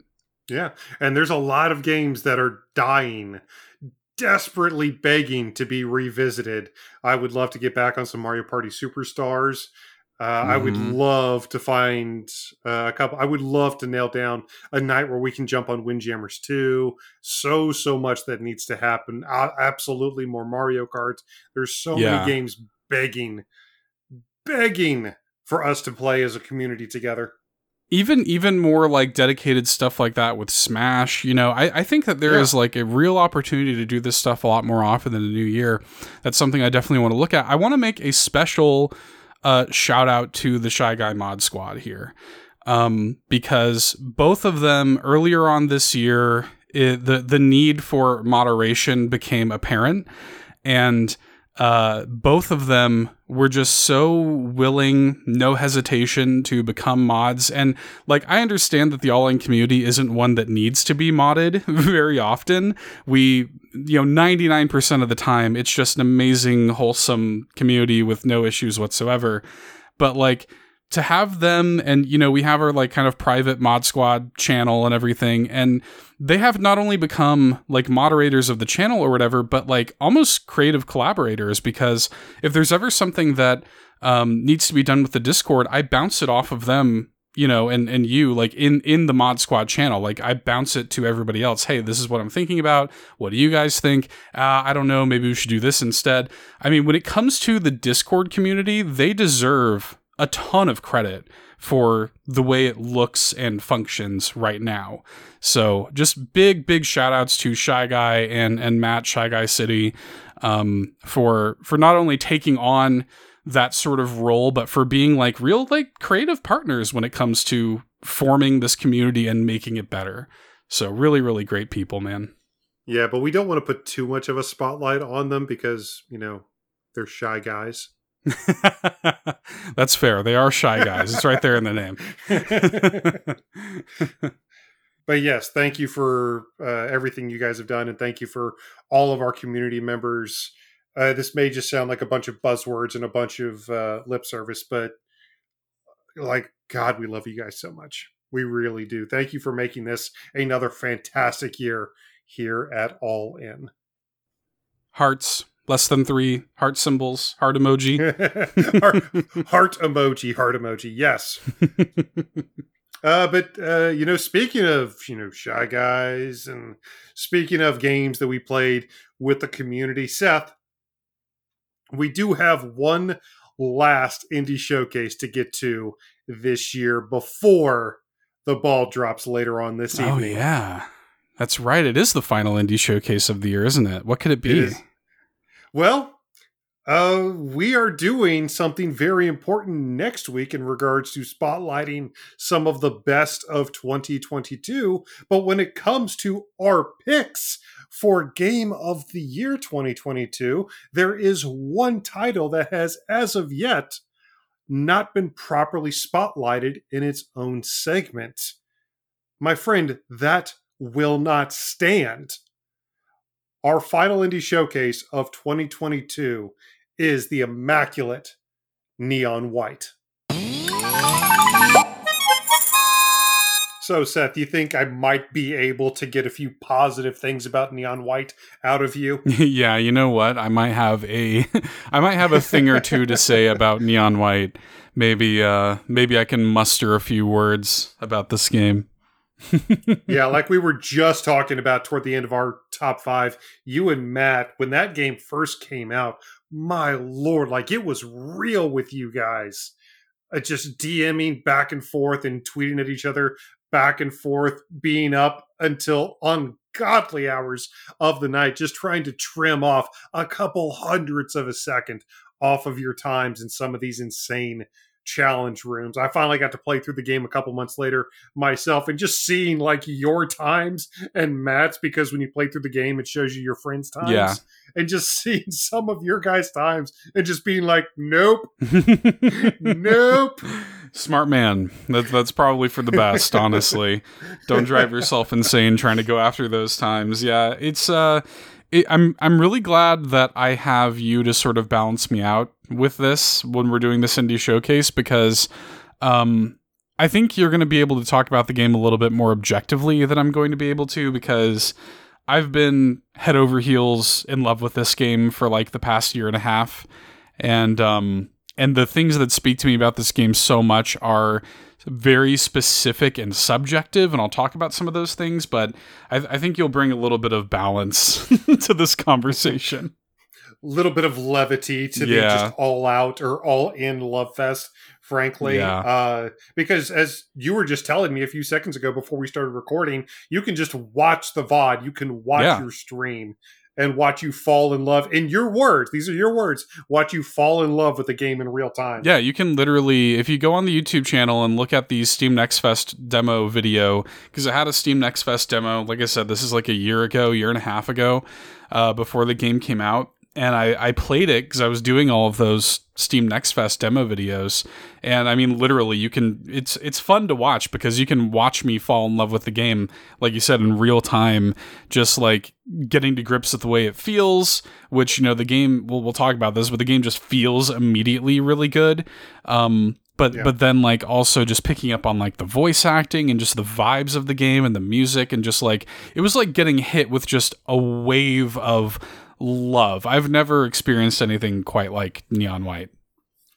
All right. Well, before we get off onto too many tangents and just start rambling on incessantly, let's start at the beginning. Let's actually tell the people who have not yet experienced this immaculate little indie wonder a little bit about what actually is even Neon White. So Neon White comes to us from Annapurna Interactive, a studio that is very quickly becoming one of the biggest names in indie publishing in the industry. I mean, this was the same studio that brought us Stray. Yeah. But it comes to us from Annapurna Interactive, and oddly enough, Ben Esposito. If you're wondering where you heard that name from, yes, the Donut County guy. Yeah, it's a little bit unfortunate that so many people tie this game to Ben Esposito, because he really is just one part of Angel Matrix. Of course. But it is funny, like, because I think that's what a lot of people are like, hang on a second, the Donut County guy, you know, and that is true. Like, you're not wrong for thinking that, but it is, you know, there's so many other parts to this game. Yes, this was not a one-person show, yes, but admittedly, that is the cognitive dissonance that is created when you look at these two games is, you know, I admittedly still can't get over it a little bit. It's a funny little trivia fact about this game, but ultimately, it turns out in this game you don't play as a raccoon trying to swallow up, you know, different holes. Oh, actually, you didn't play as a raccoon. Yeah, you played as like a hole in Donut County. Yeah, you played as the literal hole. Where in this game you play as a character who we basically only ever know as White. He is a neon, and what these neons are is these are sinners brought up from hell to deal with heaven's demon infestation problem, basically. So yeah, they float up to the top of this wave pool and they are recruited into heaven. They are allowed a short respite from their eternal torment in heaven to help deal with heaven's demon infestation problem. You start the game, you wind up talking to these bizarre characters called believers who kind of set you on your path and give you everything that you need to go out and start demon hunting. And to make sure that you stay in line, they outfit every one of these neons with a really cool kind of, demonic style mask with an explosive laden inside of it. So very Suicide Squad style. If you step out of line, go boom. Yeah. And that's basically the setup for this game is you are a sinner brought up from hell to help deal with heaven's demon infestation problem. However, things get very complicated very quickly. Yeah, they do. And, you know, it's it's interesting because this game has, with that story setup, you're talking about heaven and hell and sinners and angels and demons and believers and things, you know, that you right away get a very, like, sacrilegious, you know, sort of vibe from the game. And it's funny because this game operates in a couple of distinct parts. The moment-to-moment gameplay is a first-person puzzle platformer, really. It's also kind of a shooter, but I don't really consider it a shooter.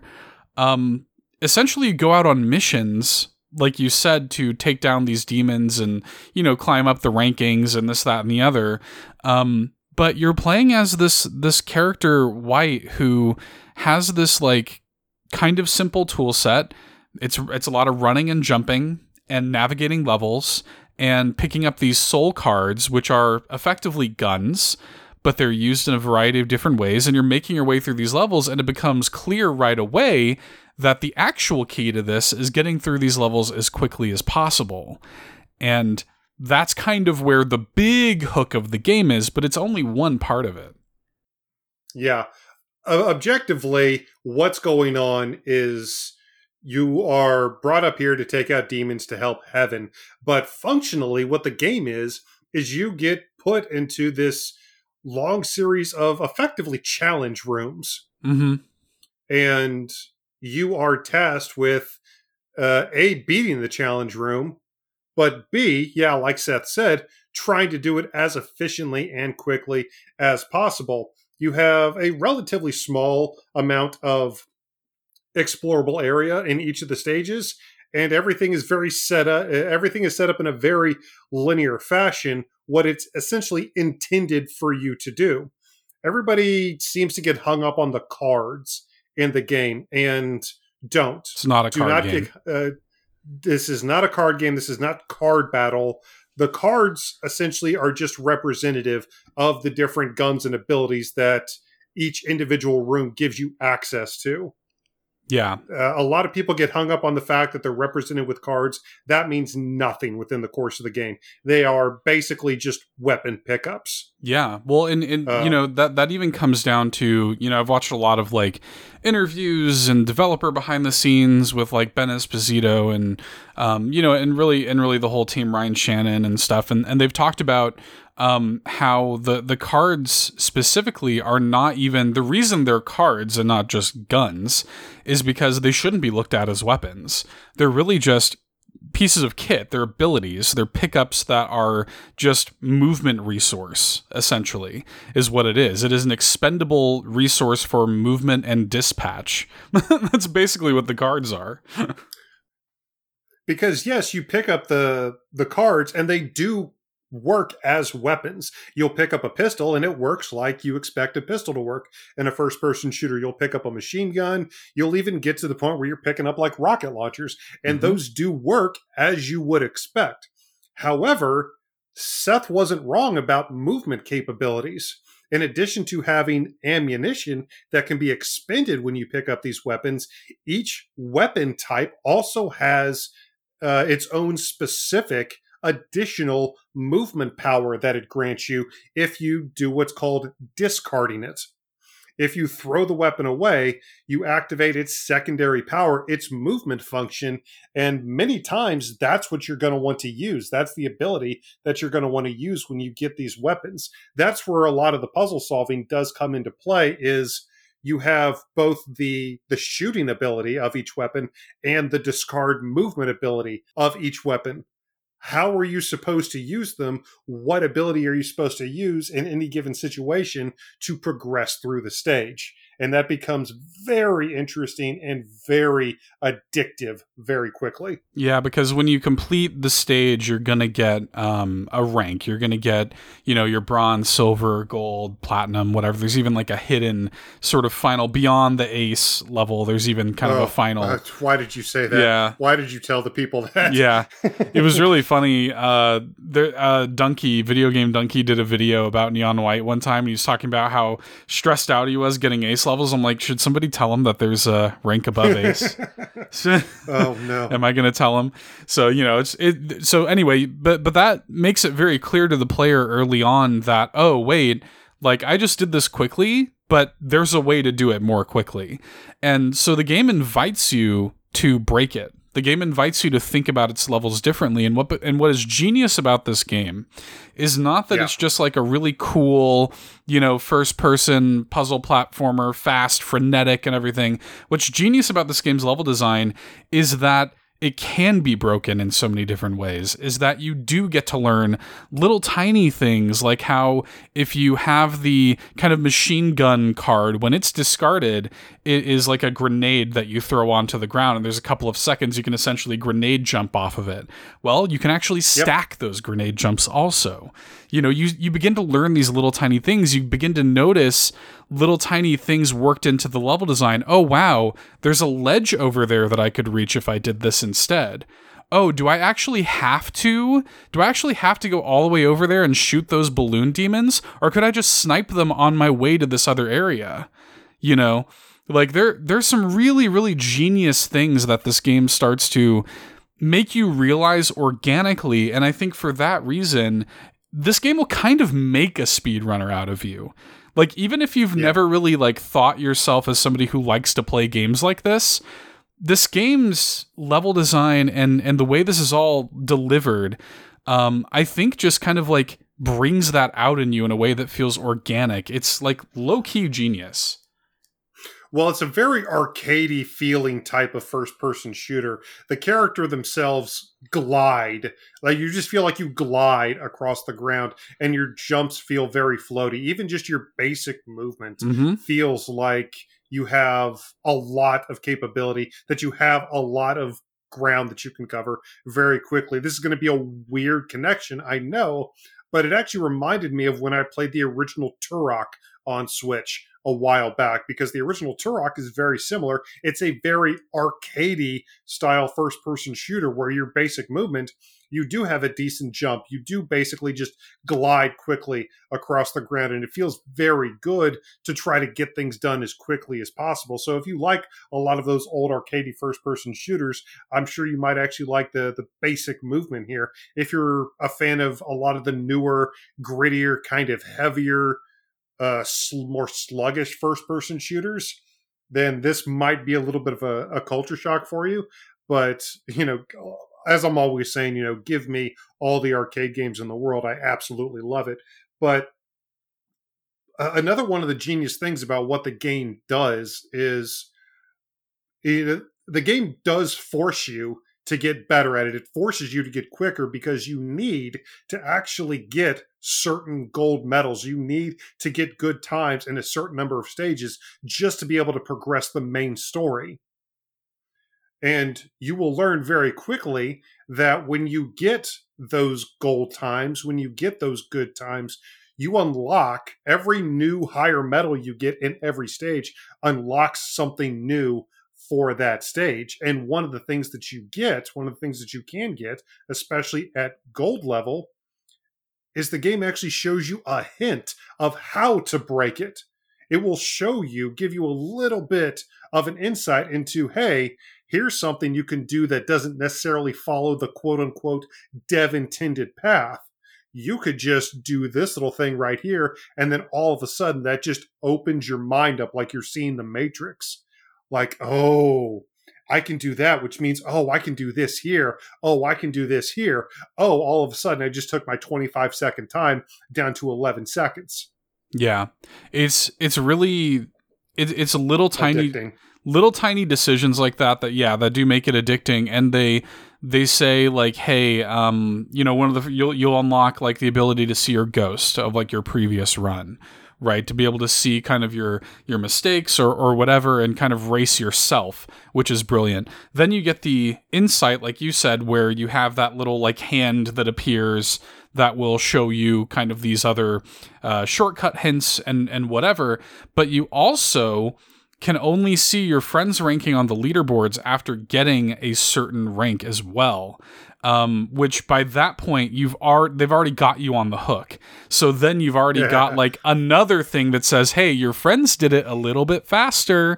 You know what I mean? So it's all of these things that are just tantalizing you and telling you that, yeah, you did a really good job, but you could do better, And I just think that is really, really brilliant about this game. But it also just like at the most like base monkey brain level, the game just feels great. Like it just feels really good. You talked about the movement, the way you're sort of like gliding and the floaty jumps and stuff like that.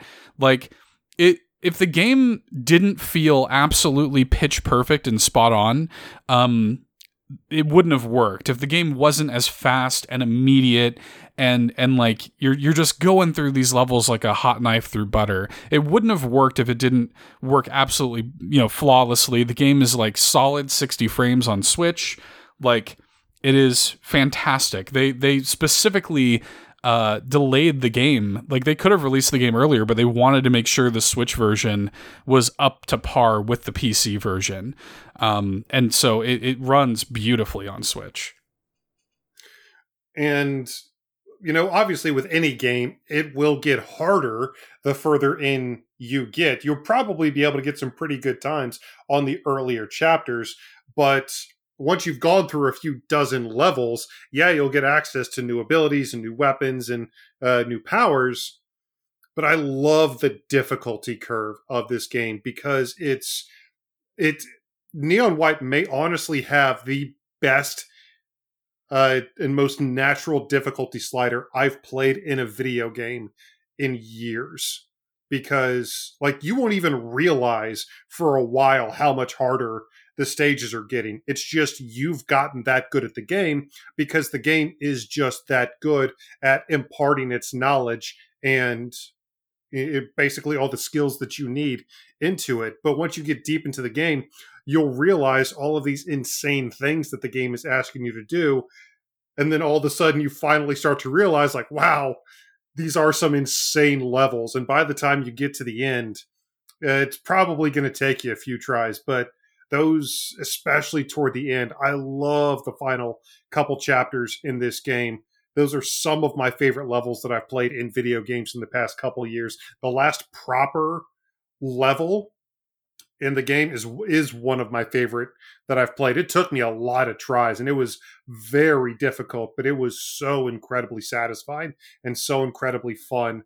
I love games that when you die, you can chalk it up to you not being good enough. Yeah. And this game absolutely earns the difficulty that it winds up achieving toward the end of the playthrough. Yeah, this is definitely, it's not a card game. It's not even really a shooter. This is more in line with something like a Super Meat Boy than anything else. Like this is more Super Meat Boy than it is Doom or whatever. You know what I mean? So like I think a lot of people have a lot of misconceptions when they come into the game, not really sure what to think about it. And I think that's unfortunate. People look at it, they think it's just a card game, or it's that speedrunning game. Like it's about all of those things separately, but it really is one of the best examples I can point to of a game being greater than the sum of its parts. And not only is it all of these things that we're talking about, it's also like a Persona, not dating sim, but it also has like relationship stuff in it. It has visual novel influences big time.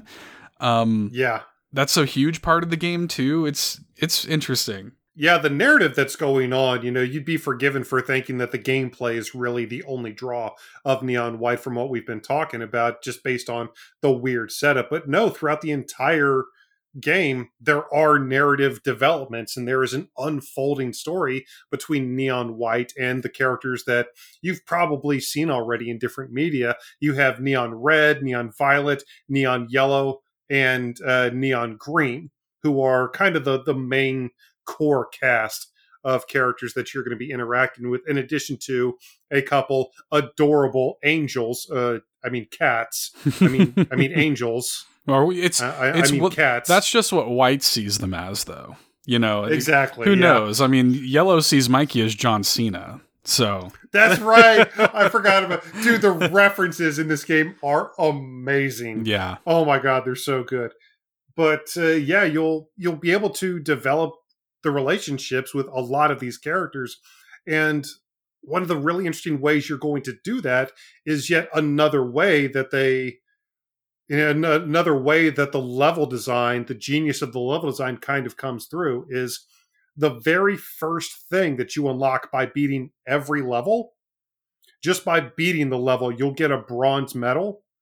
And just by doing that, you will unlock a hidden gift, a hidden collectible somewhere in the level. So just on top of being a speed run, first-person puzzle shooter-esque challenge run, then each level becomes kind of a find the hidden object, and then an additional layered puzzle on top of that of trying to figure out how to get to that hidden object once you've been able to find it. So each level, essentially, you look at it from a completely different perspective on your second playthrough.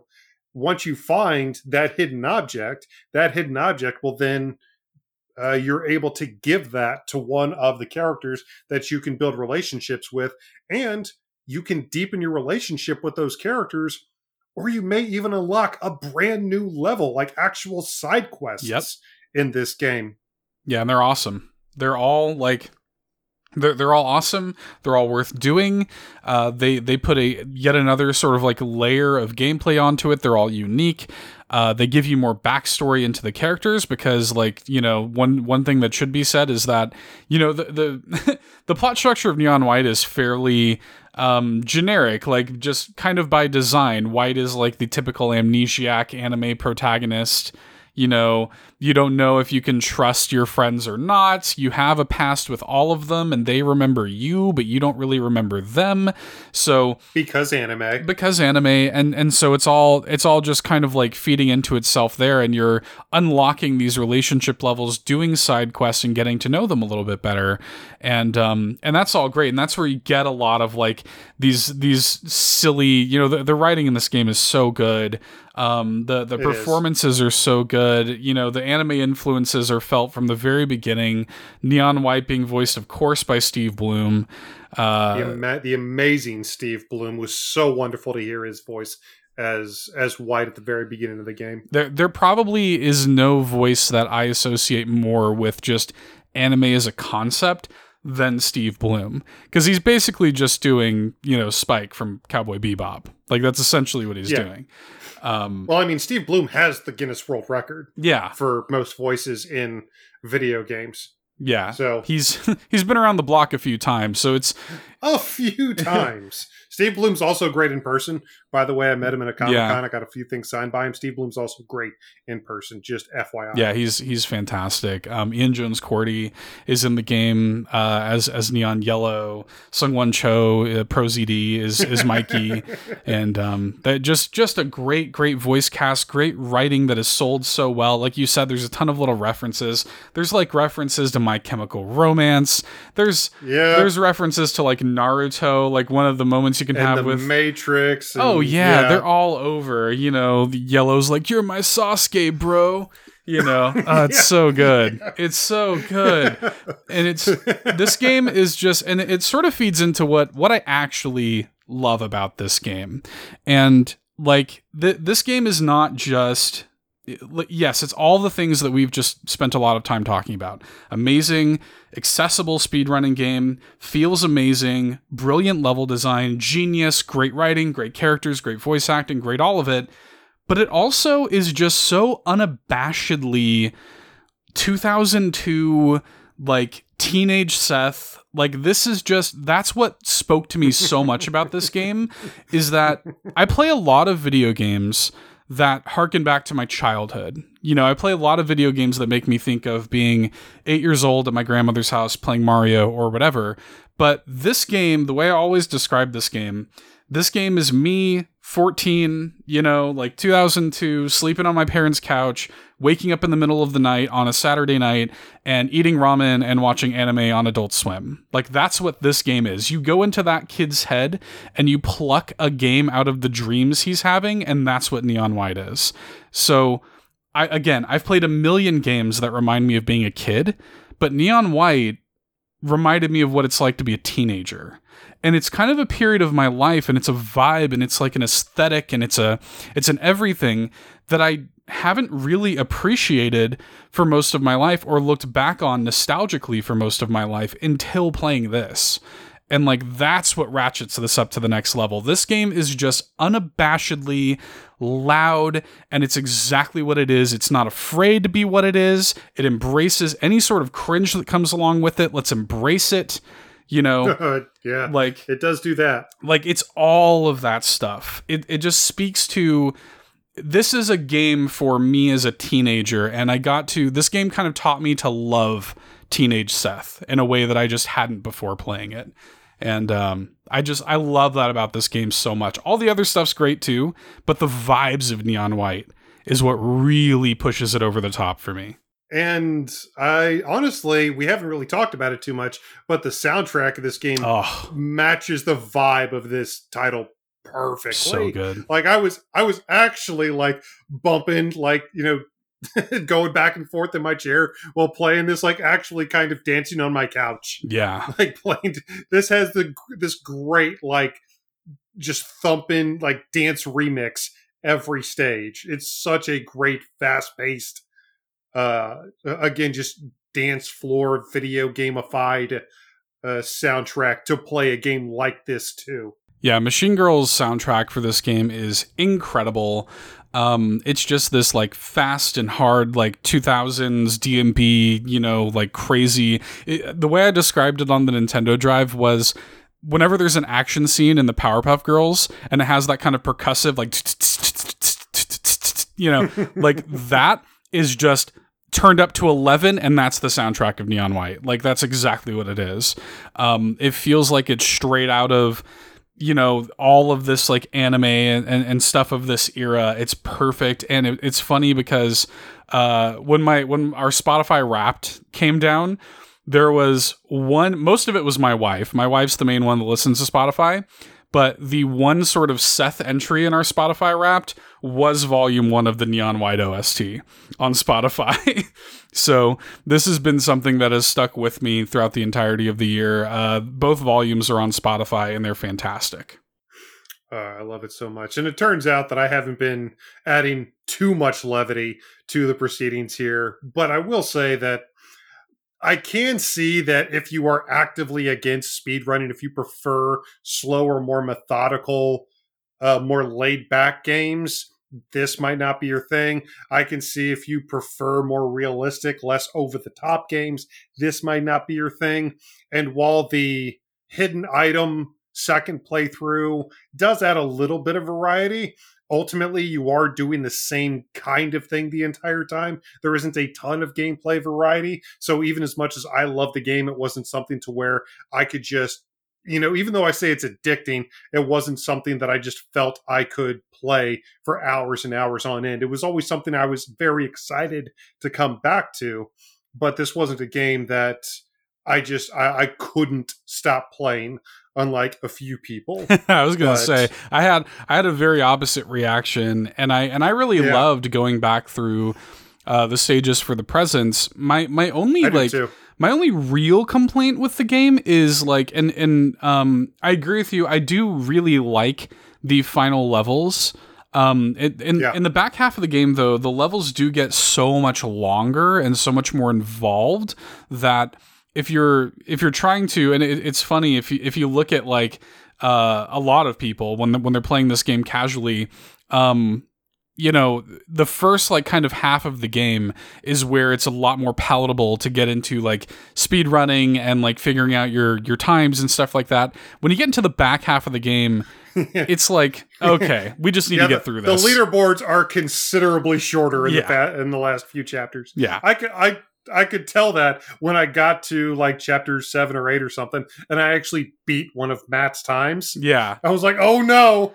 Oh snap, son. Yeah, it's at that point, you kind of dwindle off a little bit, and you're kind of all right. Because some of them are just to really learn them requires more time than maybe people are willing to give. So I do think that the first half of the game in that way is stronger than the second half. So, I will say that there also is a sort of quote unquote true ending that you can only get if you get all the gifts and if you do all the side quests and stuff.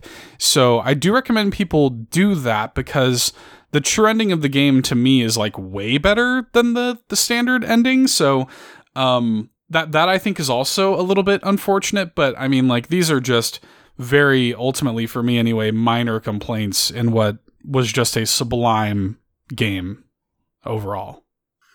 Yeah, and they do work a couple pretty rad boss battles into the mix as well. Not easy, definitely not easy, but some pretty rad boss battles into the proceedings as well. Just, oh man, it's just so good on so many levels. Well done, everybody at Annapurna.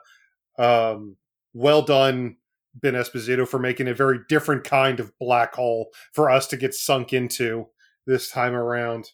Sorry, I had to do it. But let us know if you've been playing Neon White. We definitely know a few of you have.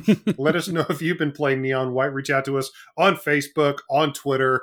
Let us know all of your favorite moments with Annapurna's latest Switch masterpiece. Let us know if you're going to pick it up. But, and this was a little bit of spoiler for next week's Golden Aces. This is, of course, one of our nominees for Game of the Year at the proceedings to be streamed live January 4th on youtube.com/allinpodcast. Something we are incredibly excited for. Definitely tune in to see if Neon White wins Game of the Year. But the Golden Aces, Seth, are just one of many things that we are so stoked for on the other side of the ball dropping here later on this evening. And you know what? We have spent some time in this episode looking back, but now it's time for us to look forward to all of the amazing things we have to be excited about come 2023. So yes, as 2022 is coming to a close, we've got a lot to look forward to in 2023. A lot of amazing Nintendo games. We actually did this on SideQuest, kinda. We did, yeah. This past week for Nintendo stuff, so I definitely want to point folks over to Patreon to check that out. Golden Banana and Triforce tier supporters get access to SideQuest, where we talked about this for Nintendo stuff. But here on the main show, Nintendo has got a lot of stuff for us to look forward to in 2023, as it turns out. Bro. Oh my lord. Just all the games that we have to look for, just that we know of at this exact moment in time. All the games that have been confirmed for a 2023 release basically already make for a full schedule for us. Yeah. Very quickly, we're going to talk about them individually, but very quickly, just in winter, just in the first 3 months of this year, we're getting Colossal Cave, Persona 4, Persona 3, Fire Emblem Engage. We are getting Theater Rhythm, Tales of Symphonia Remastered. We are getting Digimon World Next Order. We are getting Blood Bowl 3. We are getting Atelier Ryza 3. We're getting Kirby's Return to Dreamland Deluxe, Octopath Traveler. We are getting Fatal Frame, Oni, Road of the Mightiest Oni, Legend of Heroes, Trails of Azure, Bayonetta Origins, and Have a Nice Death, Storyteller. Like, that's just in the first three. All those RPGs, all those JRPGs just in the first 3 months. What I just rattled off alone was probably about 400 hours. Probably more. That's probably a very lowball estimate. But yeah, there's Seth, a lot. I'm frightened. There's a lot, and this is just what we know about. You know, there are a lot of unknown sort of quantities and games obviously coming out like later in the year that we know about. And, you know, there's just, yeah, man, it's going to be a stacked year yet again. You know, I think the biggest Nintendo Switch game that we're currently aware of has to be Zelda, right? Of course. Which Tears is of the currently Kingdom. slated for May. Yeah, May 12th. We honestly have no reason to believe it's going to be delayed. It was recently rated by the ESRB, which implies that the game is... I think they're probably going to hit that date, that May 12th date. I don't really anticipate a delay for Tears of the Kingdom. And that's probably, for many people anyway, their most anticipated Nintendo Switch game. Certainly going to be one of the biggest Switch games of the year. Absolutely. I mean, the follow-up to, you know, one of the most well-regarded games of all time is going to be pretty crazy. Won the Game Award in 2017 for Game of the Year. Tears of the Kingdom actually won the Game Award for Most Anticipated Game of 2023. There are a lot of eyes on Nintendo's next trip to Hyrule, ours included. I mean, it's not a hot take to say that Breath of the Wild was a very good game. Pretty decent game, yeah, it was good. Yeah, pretty decent follow-up. And given that Tears of the Kingdom is, like, we don't know, like, there's a lot we still don't know, but everything we've seen about the game leads us to believe it's a fairly direct follow-up, at least in gameplay, to Breath of the Wild, which alone has a lot of people very excited. We've already seen a lot of new aspects, not including Link's hair, but even if that is Link, you know, but we could sit here and speculate all day about that. But just seeing a follow-up to one of the most well-regarded games of all time, and to think that it may potentially be even bigger and better. I'm sorry, I'm drooling. I apologize. I'm drooling on my microphone a little bit. Yeah. I mean, obviously, I'm excited for that. I mean, you know, it's Zelda. It's my favorite franchise. I can't wait. It's one of those things where, like, I think because we haven't seen that much of it, my excitement is, like, not at a fever pitch just yet. Like, but what I completely anticipate sometime in the new year, we're gonna get a dedicated, you know, Tears of the Kingdom Direct, where they really just kind of blow the doors off and let us know what's going on, because they've been a little guarded about this game so far. You know, we've gotten a couple trailers, but we haven't seen a lot about the game or anything. You know, this is juxtaposed to Breath of the Wild, where, you know, when that E3 2016 or whatever it was, people were just playing it for like an hour, you know, with no real restrictions. So I think there's a lot to still be shown from Tears of the Kingdom. I don't think we've seen even a fraction of what there is to see here. Oh, I'm sure. But one of the big things I think about, especially marketing video games in general, is especially in recent years, we have seen some pretty notable examples of games that I would argue were over-marketed. And for sure, actually probably lost a little bit of hype due to how much the studios were trying to cram them down our throats. There's actually a couple games coming out in 2023 I have lost interest in because of how many times I've had to sit through the trailers. The first one that immediately comes to mind for me is a game called Thirsty Suitors. Oh, yeah. Just because of having to watch that exact same trailer what feels like a dozen times over the past year at different presentations like the Wholesome Games Direct and Day of the Devs and stuff like that. The first couple times I saw it, I thought it looked really cool, and now I'm already at the point where, like, I don't care. So marketing games is a very tricky business. Yes, you want to build up hype, but more and more I think we've seen that the drip feed method is a very effective method to marketing, especially AAA games like this. So it wouldn't surprise me if they did, like you said, drop a full direct, but it also wouldn't surprise me if they kind of remained a little guarded, even leading up to the game's release. Just enough to whet people's appetite and to keep me drooling on the microphone, but maybe not necessarily a blowout. Like I said, I don't know if that'll happen. It just wouldn't surprise me if it did. They have less to prove now. There's like when Breath of the Wild came out, they kind of had a lot to prove. It had been a long time and stuff like that, but they're in an interesting position because this isn't just like a quick and dirty Majora's Mask sort of situation.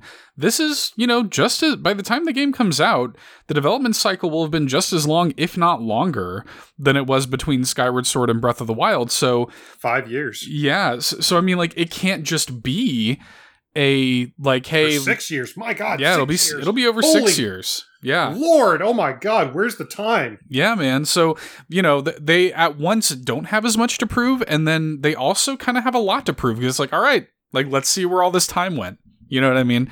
So obviously very excited for that. You brought up an indie game, and I think that this year was already an incredible year for indie games. But like, absolutely, I just already think of like some of the amazing indie games that are on the slate for next year, and I'm like, I genuinely think this coming year could be somehow even better than this year was for indie games. I'm just looking at a list here of games that are confirmed for Nintendo Switch in the indie space. Games like Bat Boy, Berserk Boy, Cocoon, Bomb Rush Cyberpunk. Oh man, I've had Berserk Boy on my for so long. Yeah. I'm sorry. We that game that we saw, a couple games we saw at the House of Indies, like Dust and Neon, I'm seeing here on the list. I mean, like, there's a ton of stuff. Freedom Planet 2 is coming out at some point in 2023. We assume Silk Song is going to come out at some point in 2023. We think so. We think so. But there's a couple that, like, in my mind, I'm already almost ready to give them golden aces for, like, I cannot wait to play WrestleQuest. Yes, for sure. And bro, Plucky Squire may wind up becoming one of my favorite indie games of all time.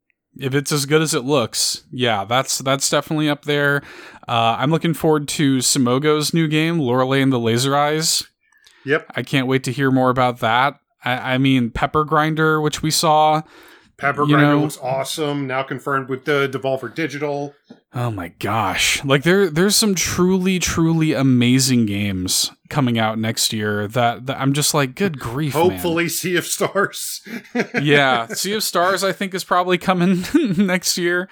We don't know exactly. I think they're kind of saying like tentatively late 2023 for Mina the Hollower. I don't think we have like an exact date or an exact time frame, but I think Mina the Hollower is probably going to come out next year. The new Yacht Club Games game, of course, which I'm very excited about. Man, it's just going to be an incredible year of even a fraction of, and this is just the stuff we know about. Like, this is just stuff that we're aware of. There's so much more to be announced throughout the course of the year. I mean, you mentioned Storyteller earlier. I feel like I've been waiting on that game for forever. Yep. I mean, my gosh, like there's just so much coming, man. It's going to be overwhelming. Blanc comes out on Valentine's Day. Yes, it does. Whew, good grief. Gunbrella is another one that I really cannot wait for. Another Devolver Digital game that looks so good. Just so good. Dude,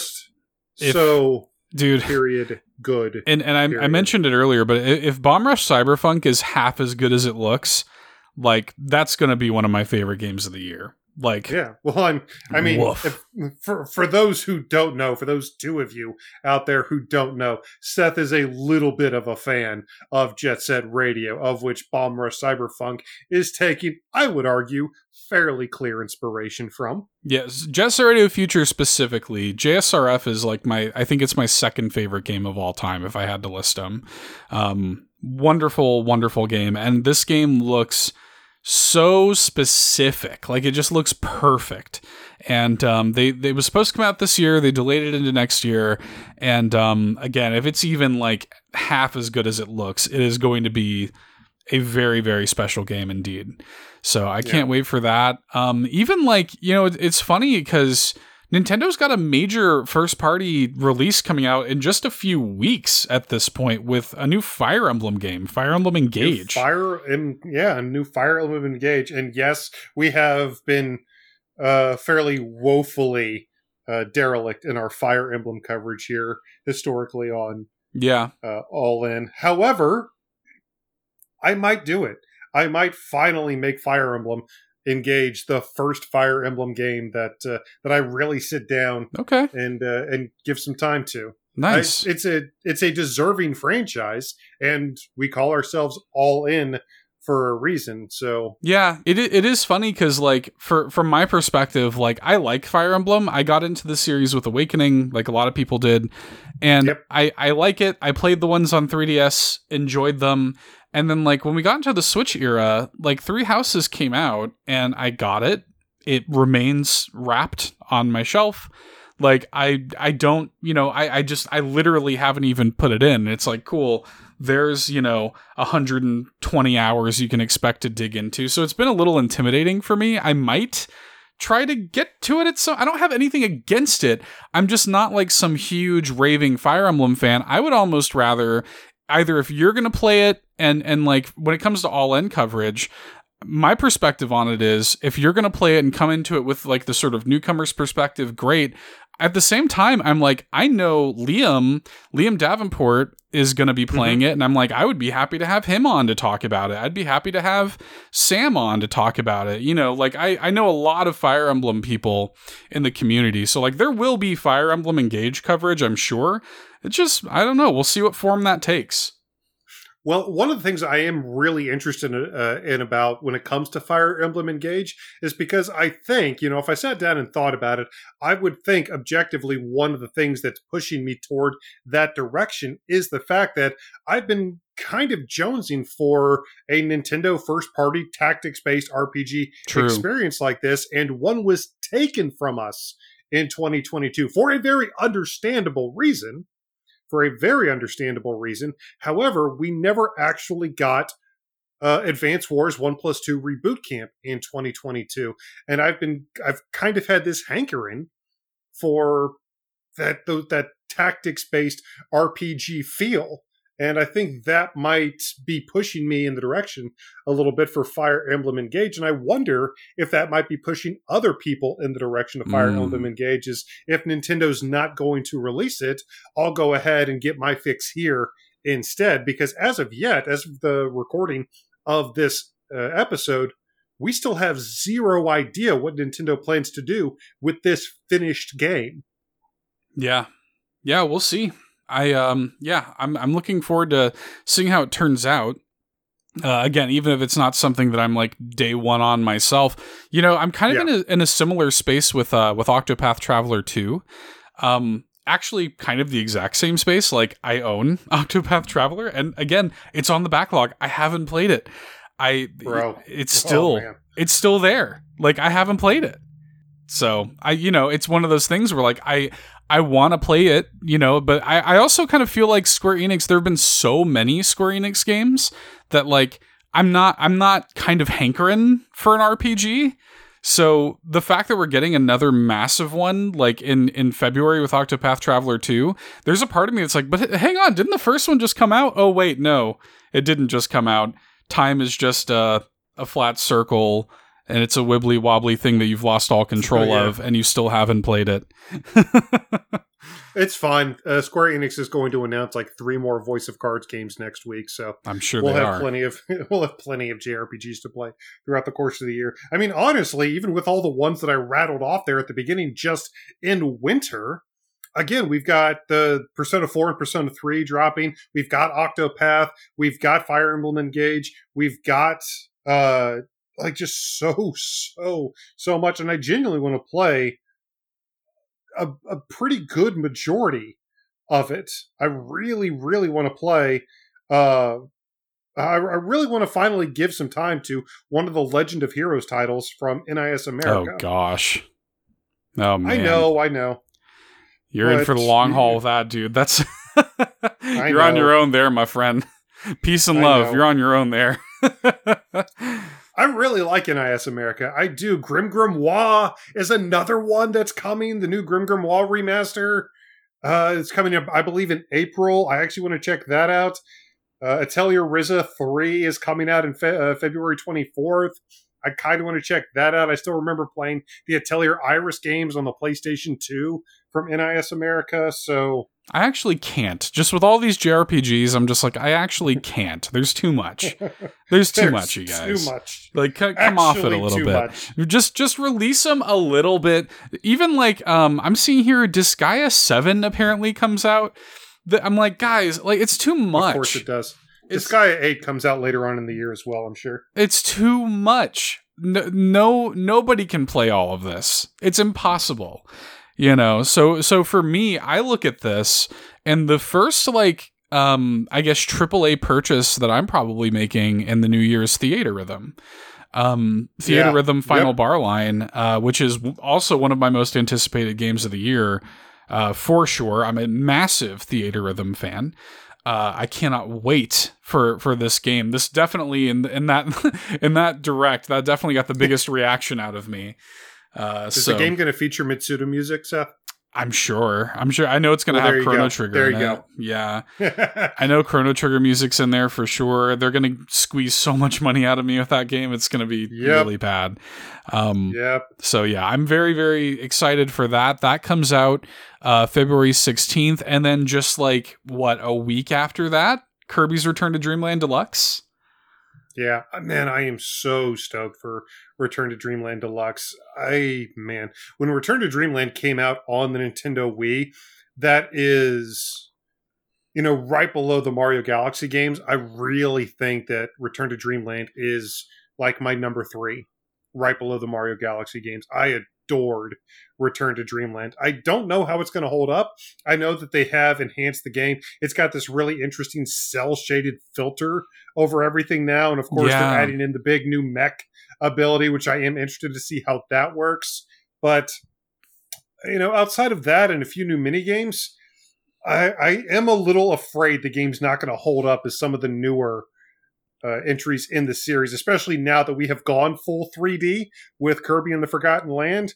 I am afraid that it's going to be an instance of, maybe I shouldn't have actually, maybe I should have left the memories alone. Left it better, well enough alone. Yeah, I'm excited to play this one. I think it is really interesting that this is the one that they're remaking, because I do wonder if it's going to feel like a bit of a step backwards after we just got Forgotten Land. This is kind of, Return to Dreamland was sort of the game that sort of, I don't know if reboot, like a soft reboot, I guess, of the Kirby franchise, and kind of set us on this path that would carry forward with Triple Deluxe and Robobot and stuff like that. So I do wonder if this is going to come out and feel like a little bit of a step backwards. I don't know. I'm excited to play it, but I am going to be curious to see how that holds up in 2023. Now, my biggest problem with the fact that it's not online, it blows my mind that game is coming out without online multiplayer in the year of our Lord, the year of our Arceus 2023. It's unfortunate. Blows my mind that game is coming out on a system where we have full 4-player online co-op Mario 3D World. I cannot believe that's coming out without 4-player online. Yeah. So I mean, we're already talking about, between Fire Emblem, between Octopath, which I do believe that Octopath Traveler is coming to PlayStation as well this time. So Octopath Traveler, not a like exclusive title anymore, like the first game was, but like between that, Theater Rhythm, Kirby, and then we come into March and we get Bayonetta Origins, which was a big surprise at the Game Awards. That's coming out March 17th, which is like, not only was it crazy that it was a thing that was announced, but that it's coming out so soon. This is a lot of like pretty high profile Nintendo content just in the first 3 months of the year. And I'm really excited for Bayonetta Origins. That's what I'm saying. I am too. You and I both played that secret chapter in Bayonetta 3 that we teased a little bit during our review of the game a little while ago. And it's definitely a very different take on the series. It definitely doesn't feel like most people knowing how Bayonetta feels like. It is a much more deliberate kind of like Kirby's Dream Land Deluxe, kind of cel-shaded-esque filter, very colorful, very dungeon crawler. This is not the Bayonetta we've come to expect, but still kind of interesting, and I'm really intrigued by the presentation and the storybook world that it's going to let us explore. Really thought this was going to wind up being DLC for Bayo 3, but here they are releasing it at full retail price. Full price. Full price retail. I am hoping that it earns that price. Me too. It's like, hey, like, let's see it. Like, you're coming out, you're making this a big thing, full retail game. Let's see it, man. Like, I have high hopes, but we'll see. Like, I want it to be good enough to carry an entire adventure, and I hope it's not just like something that, should have been a little $20 download, and actually they just blew it up into something it's not. We'll see. Yeah. Another one of the kind of most anticipated games for me is on April 14th, Mega Man Battle Network Legacy Collection.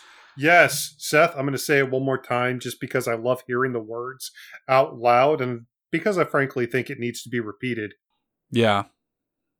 Complete on cart. Yep. Complete on cart. This is huge for me. I've never played these games. This will be my first time playing these games.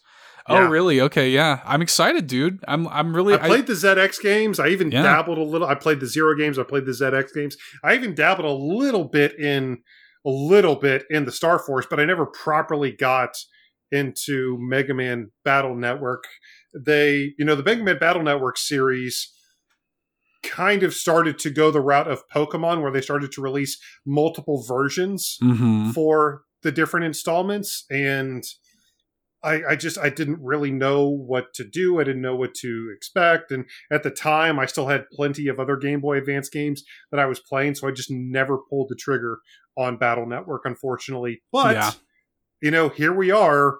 This is we're in a golden age of collections and re-releases, and this is one of the collections that I am most excited for come 2023. 10 titles, one collection, all the money. Just have all of it, Capcom.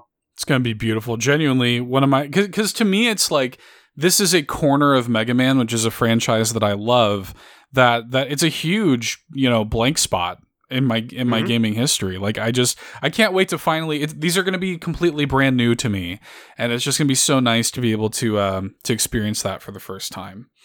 Can't wait. And then, it's one of those things, too, where this is kind of like the stuff we know about, but we're probably going to get a February Direct. If Nintendo operates the way they always have, and who knows, maybe they switch it up, who knows. But like, we're probably going to get a February Direct, and a lot of things are going to get dumped on us during that, I'm sure. I was kind of curious, and we're in dangerous territory here. We talked about earlier in the show about bingo cards and things being uprooted, but maybe... Do you think maybe throw a couple predictions out there? Just trepidatious predictions of things you think might happen this year? You're You're gonna Chekhov's gun me here, aren't you? Yeah. Let's see what happens, man.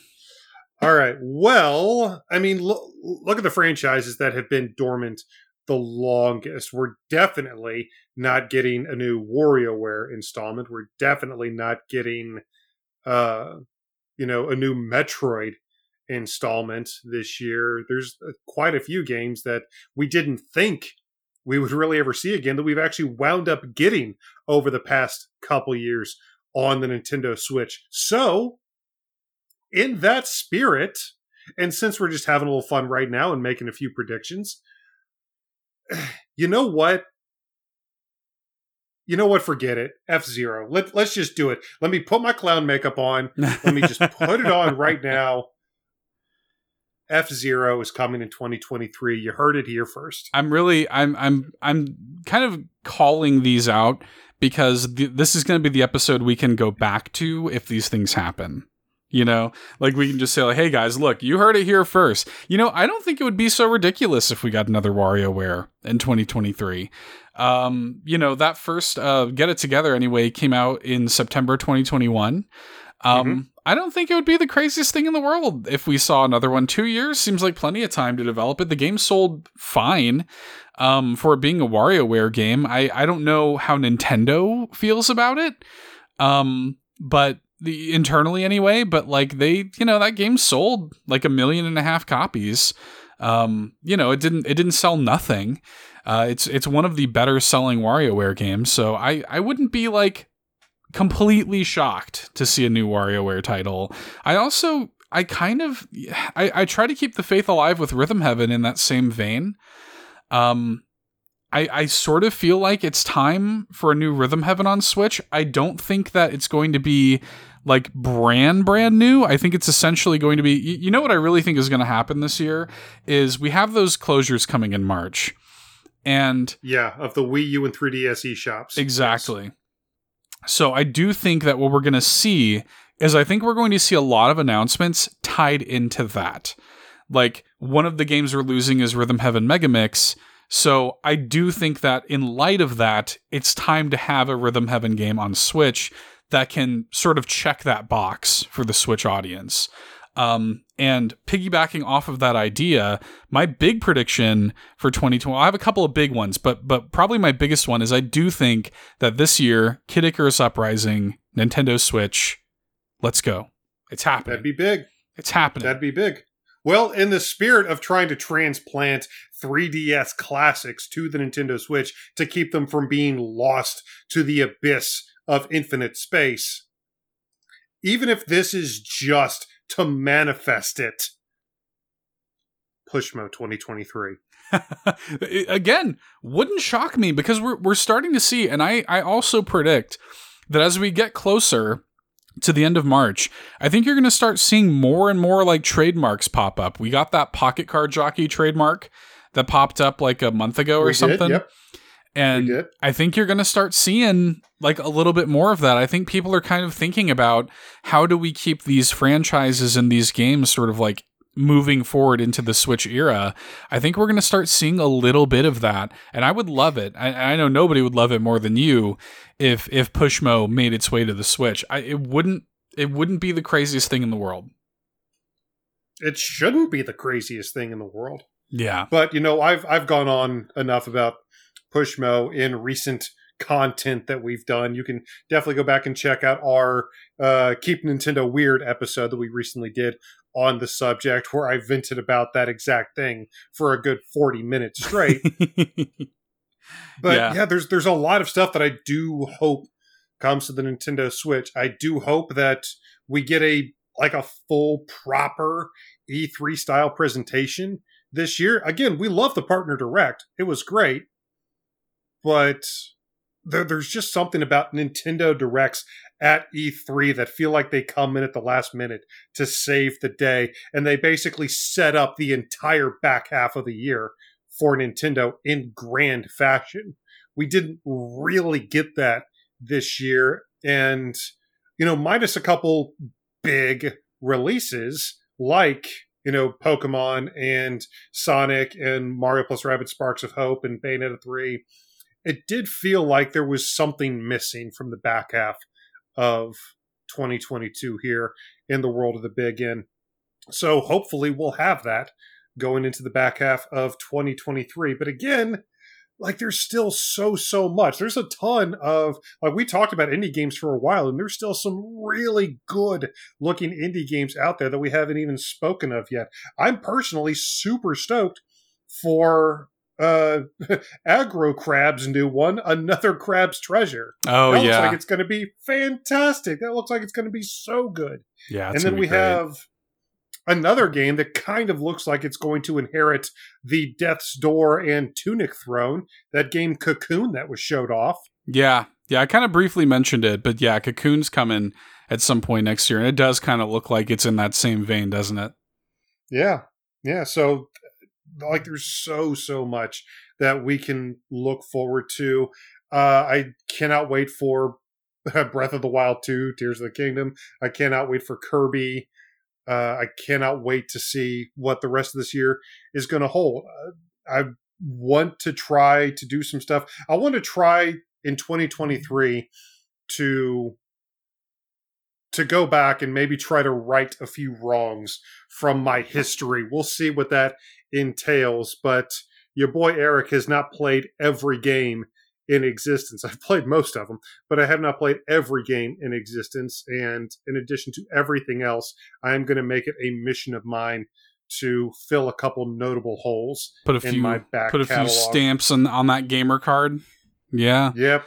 For sure. Yeah, I definitely want to clear off some of my backlog, especially as the first couple of months of the year are a little bit lighter for me, until we get to like kind of mid-February. I've got some time to kind of work through the backlog a little bit. I'm actually, as we wrap up here, I'm going to give out one big, there's a couple things I want to make sure we mention, and I'm going to use this opportunity to do it. So, the Mario movie, obviously, is huge, right? Yep. We're going to have a lot of coverage, I'm sure, about the Mario movie. Because like we're both so excited. We've been waiting our entire lives for this movie, right? We're sitting here with our Happy Meal toys. I was born only for this moment. Exactly. So couldn't be more excited about this. Going to be a lot of coverage about it for sure. But my big prediction for 2023, and I'm going to put myself out here, and I'm going to keep my clown makeup next to me, but my big prediction is we get a new Mario game in 2023. It's going to be announced during the February Direct for a late April, early to mid, probably not in May. I'm thinking it's going to be timed around the movie, like mid to late April. A 2D Mario game that is going to be stylistically similar to what we see in the movie, like a cross-promotional Mario game to release with the movie, announced in February for release in April. I'm making that prediction now. Here, let me get that nose for you. Right there. Yeah, we'll see. That's my prediction. February Direct. Look for it. Well, if you're gonna go out on a limb with something like that, there was one thing that I was thinking about for 2023. Let's hear it. And it's not about new games. However, the very important resurgence of a certain Legendary Studios back catalog after the inclusion of Banjo-Kazooie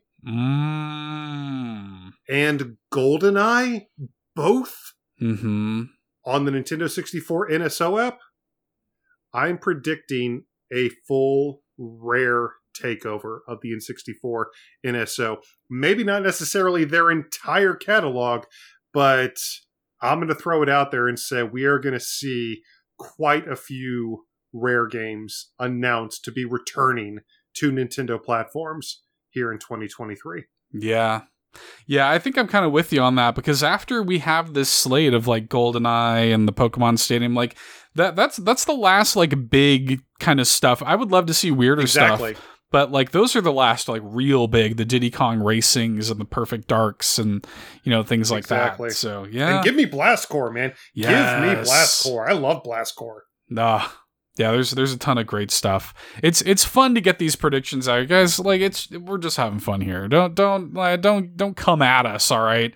If these things don't wind up being true, but they're absolutely going to be true. But they're absolutely true also, and but just let us completely off the hook. Let us say these ridiculous statements with no repercussions. All right, let us get away with that.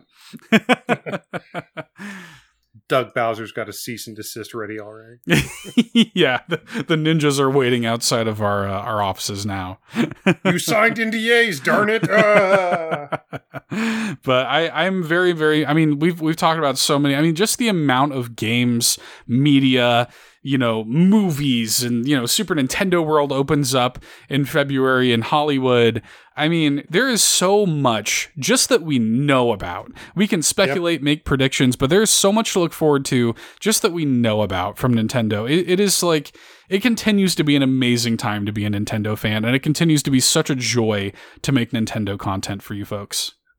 Yeah, and I cannot wait to see how crazy some of the news stories are going to get in the following year. At the very least, I'm thankful that our ability to make a ridiculously long Nintendo podcast each and every week for all of you amazing people is not remotely in jeopardy in the foreseeable future. Get ready for a lot more video game conversation here with your favorite all-in co-hosts Seth and Eric. But we would love to know what your predictions are, what games you are most excited for, and to hear how hype you are for the Super Mario Brothers movie coming in April. Let's all get together. Let's all go see it on the big screen. Movie night on Eric. Let's do that. Oh, okay. All right. Yeah. Let's all fly down to Florida. Eric's paying. If we can, I'm down. if we can look it up, I'm down, honestly.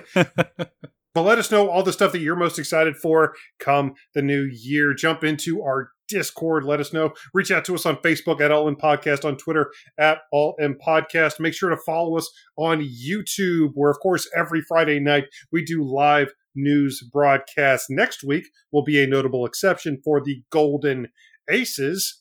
But typically on Friday nights, we like to do news breakdowns, Fridays at 8 p.m. Eastern, 5 p.m. Pacific. So in addition to everything else we've got going on, the Discord, the Facebook, the Twitter, the YouTube, we also have something we think you guys should check out, and that is Patreon. Patreon.com/allinpodcast is where you want to be.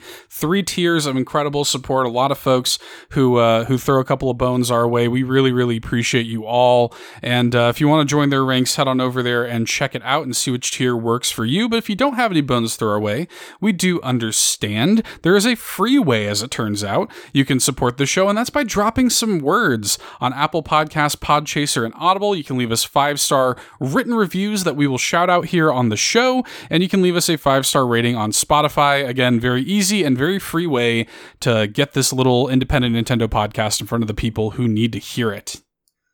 Yes. Thank you guys for supporting us throughout 2022. Here it is, the very end of another wonderful year. Onward and upward. So many amazing things planned for next year, just in the next week of next year. We have some really big stuff planned that we cannot wait to share with you all. It's going to be another banner year, we promise, for All In, a Nintendo podcast, and most of that comes down to all of you. So thank you so much. However, you have supported us, not just this year, but throughout the length of our show, whether or not you have dropped words, whether or not you have become patrons, or whether or not you have just shared our content around the internet to get it in front of people. Thank you all so much. And namaste. Namaste. The year may be over, Eric, but as we look into 2023, we've got a lot of work to do, and we've got an even better year ahead. We are kicking off 2023 with the Golden Aces, of course, happening on January 4th, 5 p.m. Pacific, 8 p.m. Eastern on youtube.com/allinpodcast. You guys don't want to miss it. We should probably pick the winners. Yeah, we will probably do that at some point, I guess. We'll figure that out. I guess, yeah. Who cares, right? But no, it's going to be an amazing show. Yep. We're going to give out a ton of awards. We're going to hear from the community, let the community's voice be heard, and we're going to have a very special announcement at the very end of the stream that you're not going to want to miss. And there's just I'm looking forward to kicking off 2023 the right way with the Golden Aces, man. I am too. But guys, it doesn't ever stop for us. It may be a new year, but it is going to be the same insane work schedule for your boys, Seth and Eric here at All In. We've got a lot of preparation for the big day come Wednesday and for the year to come. So until then, I have been Kirby's Return to Eric Deluxe. And I have been Seth Rush Cyberfunk. We hope all of you out there have an amazing, happy, and safe new year. We will see you back here next week for the Golden Aces. One last time, Wednesday, January 4th, 5 p.m. Pacific, 8 p.m. Eastern, youtube.com/allinpodcast. We love you very much. Bye! Happy 2023, everybody!